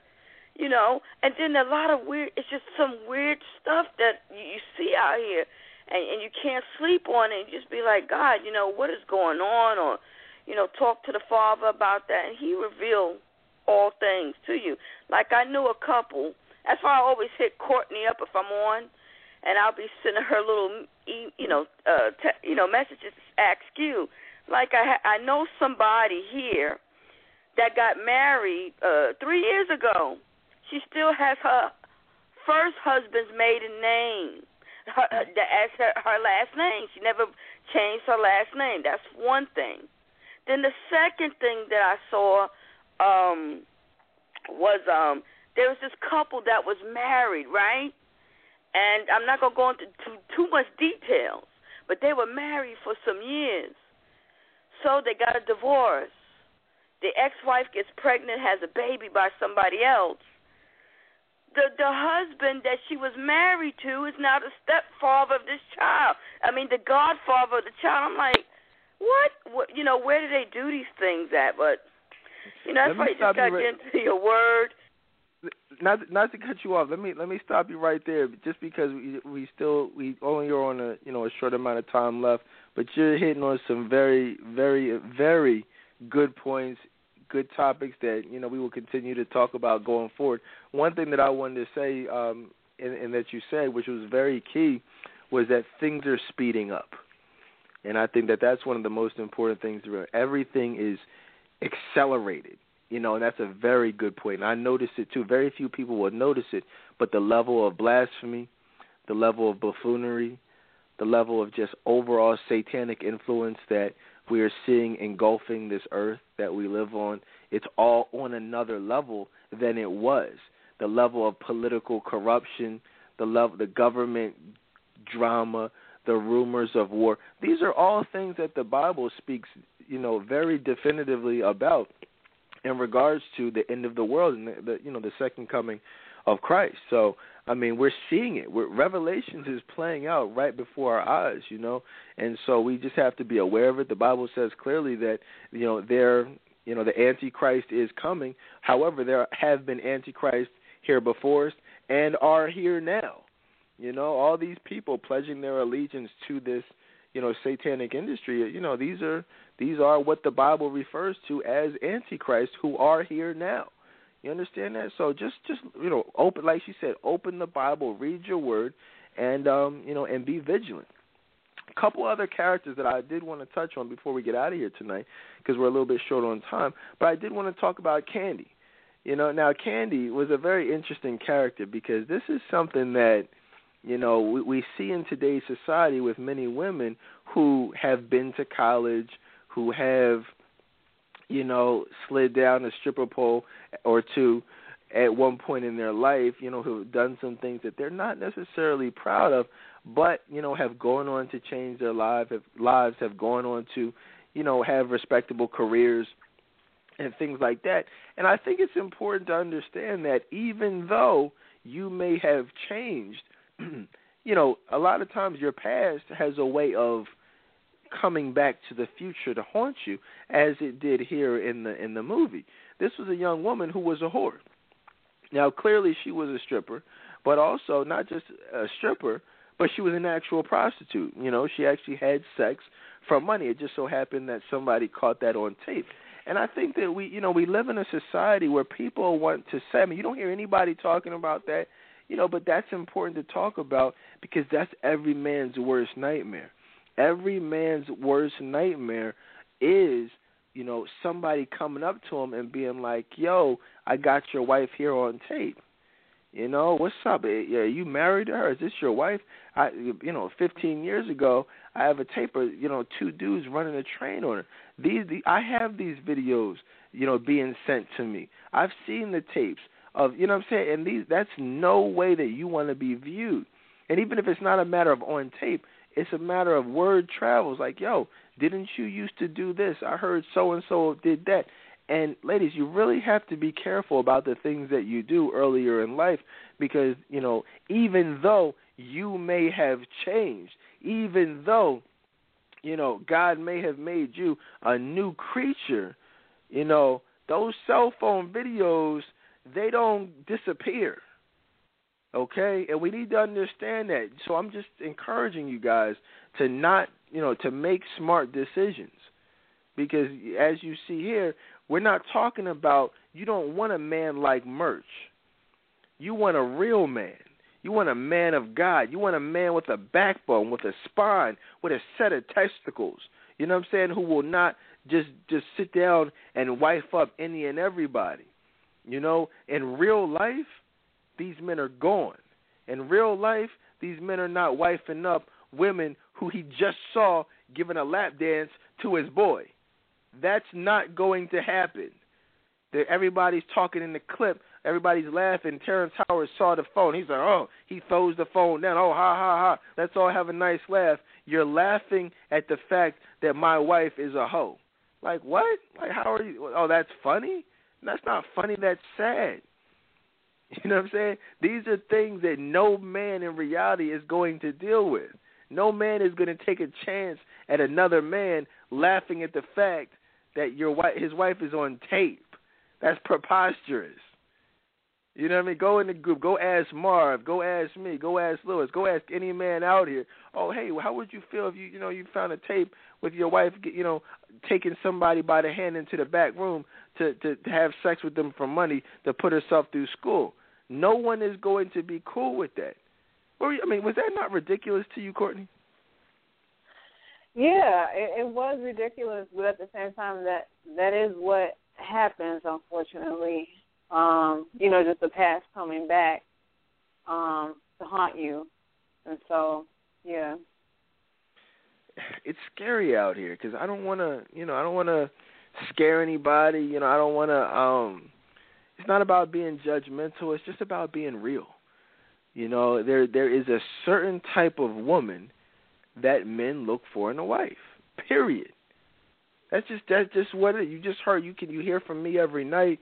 You heard from CJ down in Alabama. How many barbershop talks have you heard over the years, the last 7 years, of countless men describing exactly what they want in a wife?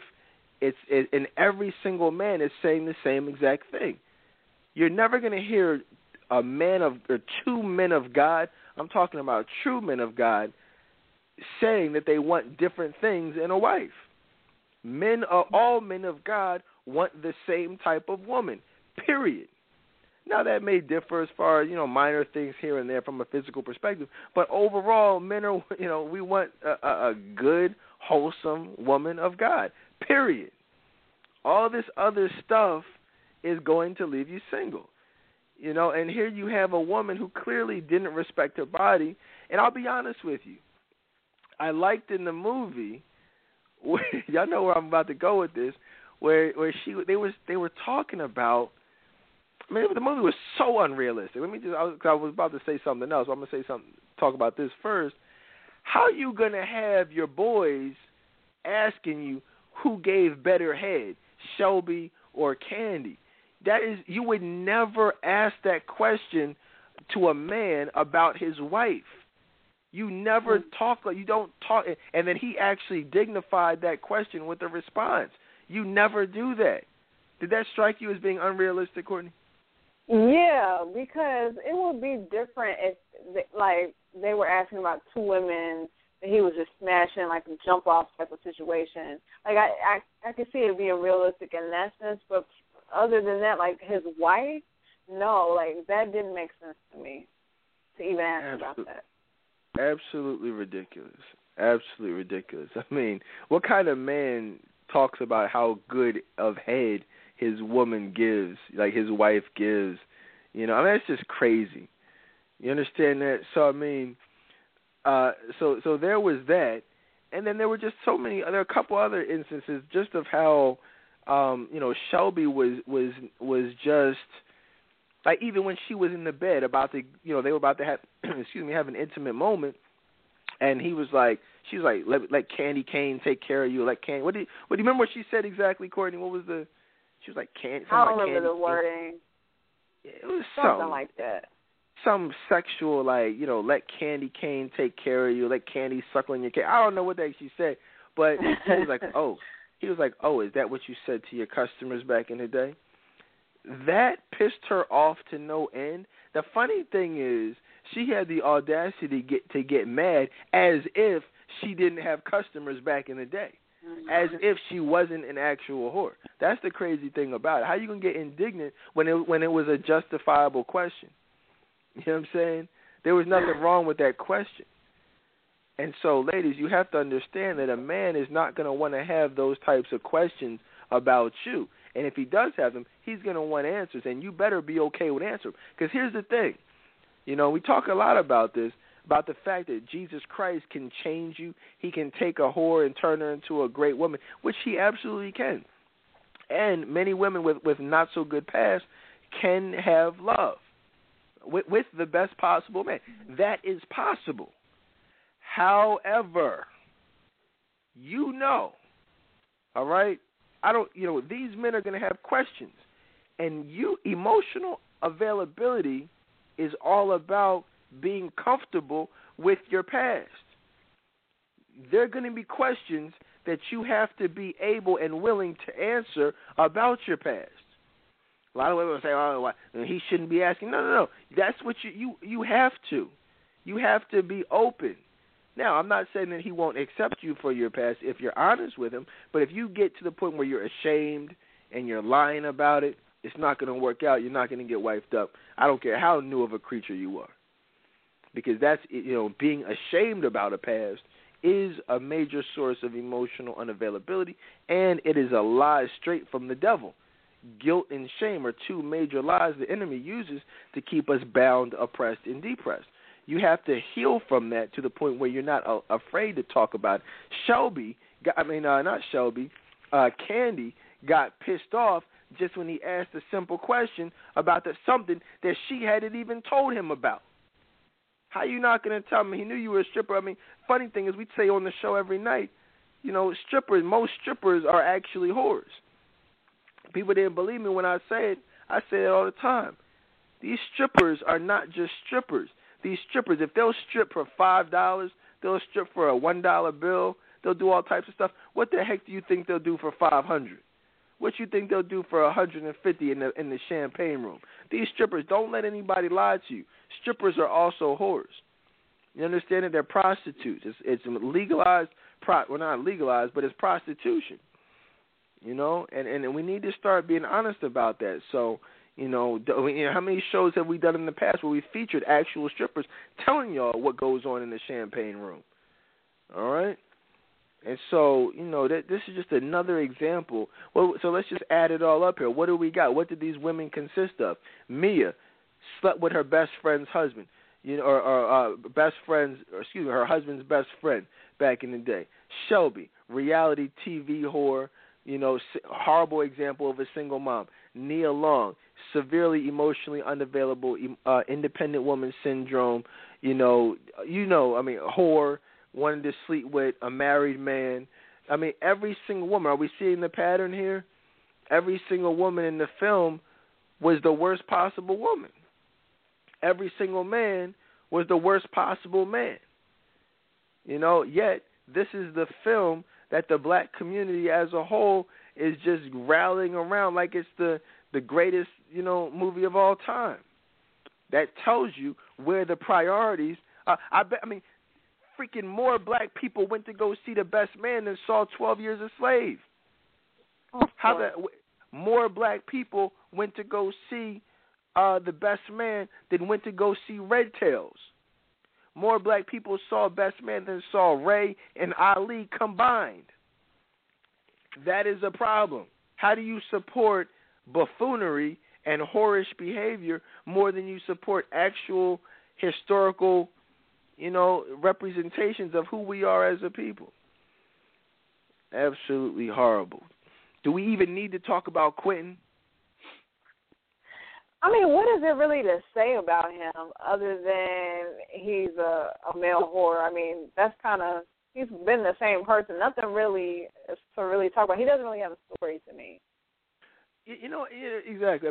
He definitely was, he was there in the film for comic relief. If you noticed, every story it needs some. Even Shakespeare was really good at comic relief after a tragic scene or whatever. If you notice, just about every major scene with drama, Terrence Howard was like in the next scene after that, specifically put there for comic relief. And so that's what the role that he served in the movie, to make jokes but it was really about more than that. It was about showing, where we are as a people. He was a pimp. And you saw how he carried himself. You saw the kind of jokes he made, what he was into. And I was they kept showing a close-up of that necklace that he kept wearing and with this emblem on it. I'm going to do some research to see exactly what exactly that was. I no doubt that had some type of symbolism to it. They showed it too much. It was too big. It was too clear. I wasn't able to really decipher exactly what that was all about. But I'm sure, no doubt, some type of demonic or Illuminati type of symbolism. But he's down with that whole thing. So you really just got to open your eyes, people. All right. One thing that I did want to talk about in regards to Q's character, Quentin's character, was that in real life, in the end of the movie, he called him up and said he's getting married. That's very interesting, ladies. I want you guys as women to not be the type of woman who ends up with Quentin, okay? Because a lot of you will. You settle because of various forms of insecurity and self-esteem. You see the worst possible men, but because of the age and because of past bad experiences, you say, you know what? Yeah, he was this. Yeah, he was that. But let me just still go ahead and give it a shot, knowing darn well you don't want to be with someone like that. And I'll tell you, ladies, that even the biggest whores, and I say it every night, all men are looking for wives. Right? I mean, you guys have been listening over the years. We literally say that every night. All men out here are looking for wives. Even the players are looking for a wife. Even the worst possible men will get married at some point. The question is, will it be to you? Was that not interesting to see how we say that every night, Courtney, and the film, the show, like, wow, you got the biggest player of all time actually getting married? Yeah, and I mean, that just shows, like, how true it is. Because I think as women, as a woman, I know at one point I would say that something like that would be impossible. Like a man like Q would never want to get married. And a lot of women will say that, but just not knowing how, because, we don't know how men think. But, I mean, it's true. Every man does want love, regardless of if he's an elite man or not. He still is looking for a woman to spend the rest of his life with. Right. That's it. That's very true. They're all looking for wives. It just, some men take the scenic route and they indulge a little bit more than others in the pleasures along their travels of trying to find the wife, but that doesn't mean that they're not still looking for a wife. I had a lot of friends. I had a lot of sex when I was single, but don't you for a second think that the ultimate goal was not to be a husband one day. You understand that? So, ladies, just at the end of the day, I don't want to beat a dead horse. I mean, we could talk about this movie all night, but really, at the end of the day, I want you guys to take away hopefully from this show with a different perspective on the film. There was nothing positive about this movie. From an entertainment standpoint, mindless entertainment, you just want to be entertained, take your mind off of what it is that you may be going through. Okay, well, whatever. But I think if we're honest with ourselves, or if you guys are honest with yourself, because I'll be honest, I didn't like the movie. But if you're honest with yourself and you say, like, wow, okay, I like this movie, this had a great message, you really got to be honest and ask yourself, why do I feel that way? Because it wasn't just mindless entertainment to you. If you like that movie, there was something about those characters, specifically something about those men that you found to be admirable. There was something about those women that you found to be desirable or, on some level. Said, wow, okay, I can relate to that. Something about this storyline that resonated with me and my life. That's the real reason, if you're honest, about why people like the film, because they could relate on some level. And if you can relate on some level to a movie that is filled with basically no positivity whatsoever, no positive images, no redeeming qualities, not one positive character in the whole film, but you're saying this was a great movie, I would encourage everyone to just take a step back and say, wait a minute, why do I like that again? What values, what morals, what qualities are important to me in my life? And then do some self-reflecting. Because if you can relate to any of those women in the movie, I can guarantee you're not going to be viewed as the best possible woman. The white guy in the movie, he's like, oh yeah, I love that whole Olivia Pope thing you got going on. What? You guys sit here and hear us say every night, real men of guys say, yo, Olivia Pope is the worst possible representation of a black woman ever seen on television. Shoot, I'll take some of these love and hip hop chicks over Olivia Pope. You know what I'm saying? She's like the worst ever. You know what I'm saying? The most emotionally unavailable ever. Shoot, give me Tahiri over Olivia Pope. You know what I mean? And she's horrible. But you guys get my point. So just really self-reflect and say, hey, you know what? I want better for my life. I want better for my life, and I personally want to be better. I'm going to be better. And when you live your life every day striving for perfection, you won't be perfect, but you will achieve greatness. Courtney, what last words of wisdom do you have for the people? Just in addition to what you said, I mean, I just feel like just take that movie just as a lesson of what not to do, and, just to learn from, what you see on the screen. Just, learn from that so you don't have to find yourself in those situations yourself. But the movie, it was okay. I didn't hate it, but I didn't say I loved it either. It was okay for just like entertainment, but I will say to the listeners, if that's all those types of movies are all that you're seeing, you may want to expand your horizons and see movies that actually go support the good movies, like you were saying, like 12 Years a Slave. Like those types of movies are the ones that should be supported. I think I was saying before, I was like the only black person in the theater for 12 Years a Slave. And that's not good at all. So we just need to just be more supportive of the great movies out there. Yeah, absolutely. In fact, when me and my wife went to go see it, same type of thing. I know we were probably like the one of a couple, black couples in there, but it was primarily, white people. So one of the things I want to leave you guys with is this two things. One thing the Bible says to in Proverbs 3:7, it actually says, a lot of people are familiar with Proverbs 3:5 and 6. Lean not on your own understanding, trust the Lord in all your ways. He'll make your path straight. But the last part of that scripture is Proverbs 3:7, which says, to be not wise in your own eyes, fear the Lord and turn away from evil. And those, if you really follow those three,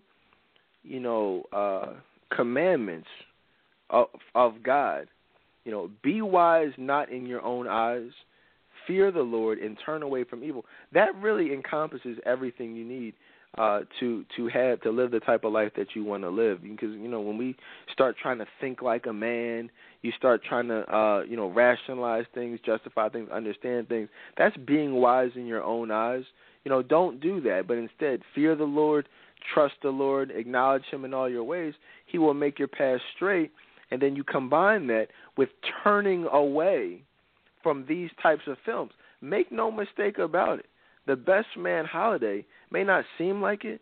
A lot of jokes, a lot of laughter, a lot of touching moments, but the reality is that was an evil film. There was a lot of evil in there. What I mean by evil is a lot of satanic ideologies that were all throughout the film. There was nothing godly about that movie. There was nothing spiritual about that. And if it's not godly or spiritual, then clearly it's evil. So it's not saying embrace these characters, don't embrace this way of life, but turn away from these types of images, turn away from these types of storyline, these types of characters and things that are carrying on whorish behavior, materialistic behavior, all types of adulterous behavior. Olivia Pope, these are evil things. Adultery, being a mistress, infidelity, all this stuff.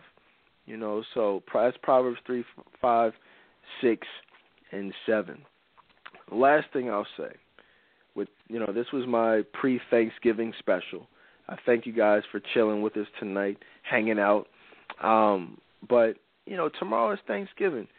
And don't just be thankful for the things that you have, or the things that you want and, that God has blessed you with, but think about the things that you've really been blessed with, but you really may not necessarily be thankful for or may not show your appreciation for. I'm talking about the fact that you're able to just wake up. I'm talking about the fact that you have a job, the fact that you have food on your table, the fact that you have an internet connection to listen to us, the fact that you have a cell phone. You know what I'm saying? Like, sometimes it's the smaller things that we need to be thankful for, and not just the major things, not just, the big things. So think about all that stuff and, spend it with, family and friends, and we will be back live sometime probably over the weekend or so. So thanks for listening, and be safe out there. I'll see y'all next time. Peace. Ooh, yeah. Do you mind if I tell the truth for a second, y'all? Tell the truth. Yeah. No. Maybe I deserve to wonder who's calling so damn late. For you to say I'm tripping, just a homie from upstate. Said it's just a homie. Don't he know it's 1 o'clock in the morning? You say it's cool, baby, it's cool. Maybe I deserve for you to say he's coming into town later on this evening. He was just wondering if you and him could hang out. Oh, I don't like it, but I know I gotta trust you. It ain't cool, 'cause I know it's true. Maybe I deserve for you to go out and find some other guy. Maybe I deserve for you to stay out with them all night. Maybe I deserve for you to do all the things I did to you. Maybe I deserve, oh yeah. Maybe I deserve, oh yeah. Maybe I deserve for you to go out and find some other guy. Maybe I deserve for you to stay out with them all night. Maybe I deserve for you to do all the things I did to you. Maybe I deserve, oh yeah. Maybe I deserve, oh yeah. Maybe I deserve for you to put on a sexy dress, for me to ask you who the hell you trying to impress. For you to laugh it off like it ain't nothing. I know it's something. Maybe nothing here. To sit at home and wonder where you are. Is it kissing you, touching you, holding you? What? To take a drink to help ease my mind. I wanna be mad, after all those times. After all those for you to go out and find some other guy. Maybe I deserve for you to stay out with them all night. Maybe I deserve for you to do all the things I did to you. Maybe I deserve, oh yeah, maybe I deserve, oh yeah. Maybe I deserve for you to go out and find some other guy. Maybe I deserve for you to stay out with them all night. Maybe I deserve for you to do all the things I did to you. Maybe I deserve, oh yeah, maybe I deserve, maybe I deserve for me to ask you where you've been, how you've been. For you to say I better stop tripping. Oh, I'm gonna trip to grab your neck until you let me know. For you to run crying out the door. Oh, to grab my coat and chase you down the street. Please say it's not you, it's my own insecurity. For you to say, yes, I cheated on you. You told me I won't care, 'cause after all I put you through, maybe I deserve, girl, to be mistreated sometimes, to even be lied to sometimes. Yeah. You can lie to me, baby. Maybe you should go cheat on me.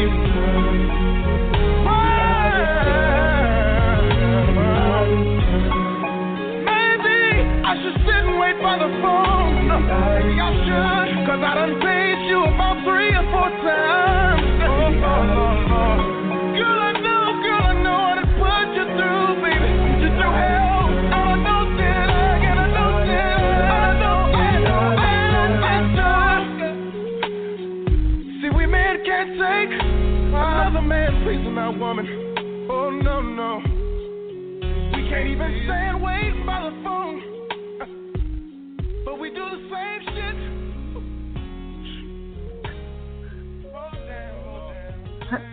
Uncut version.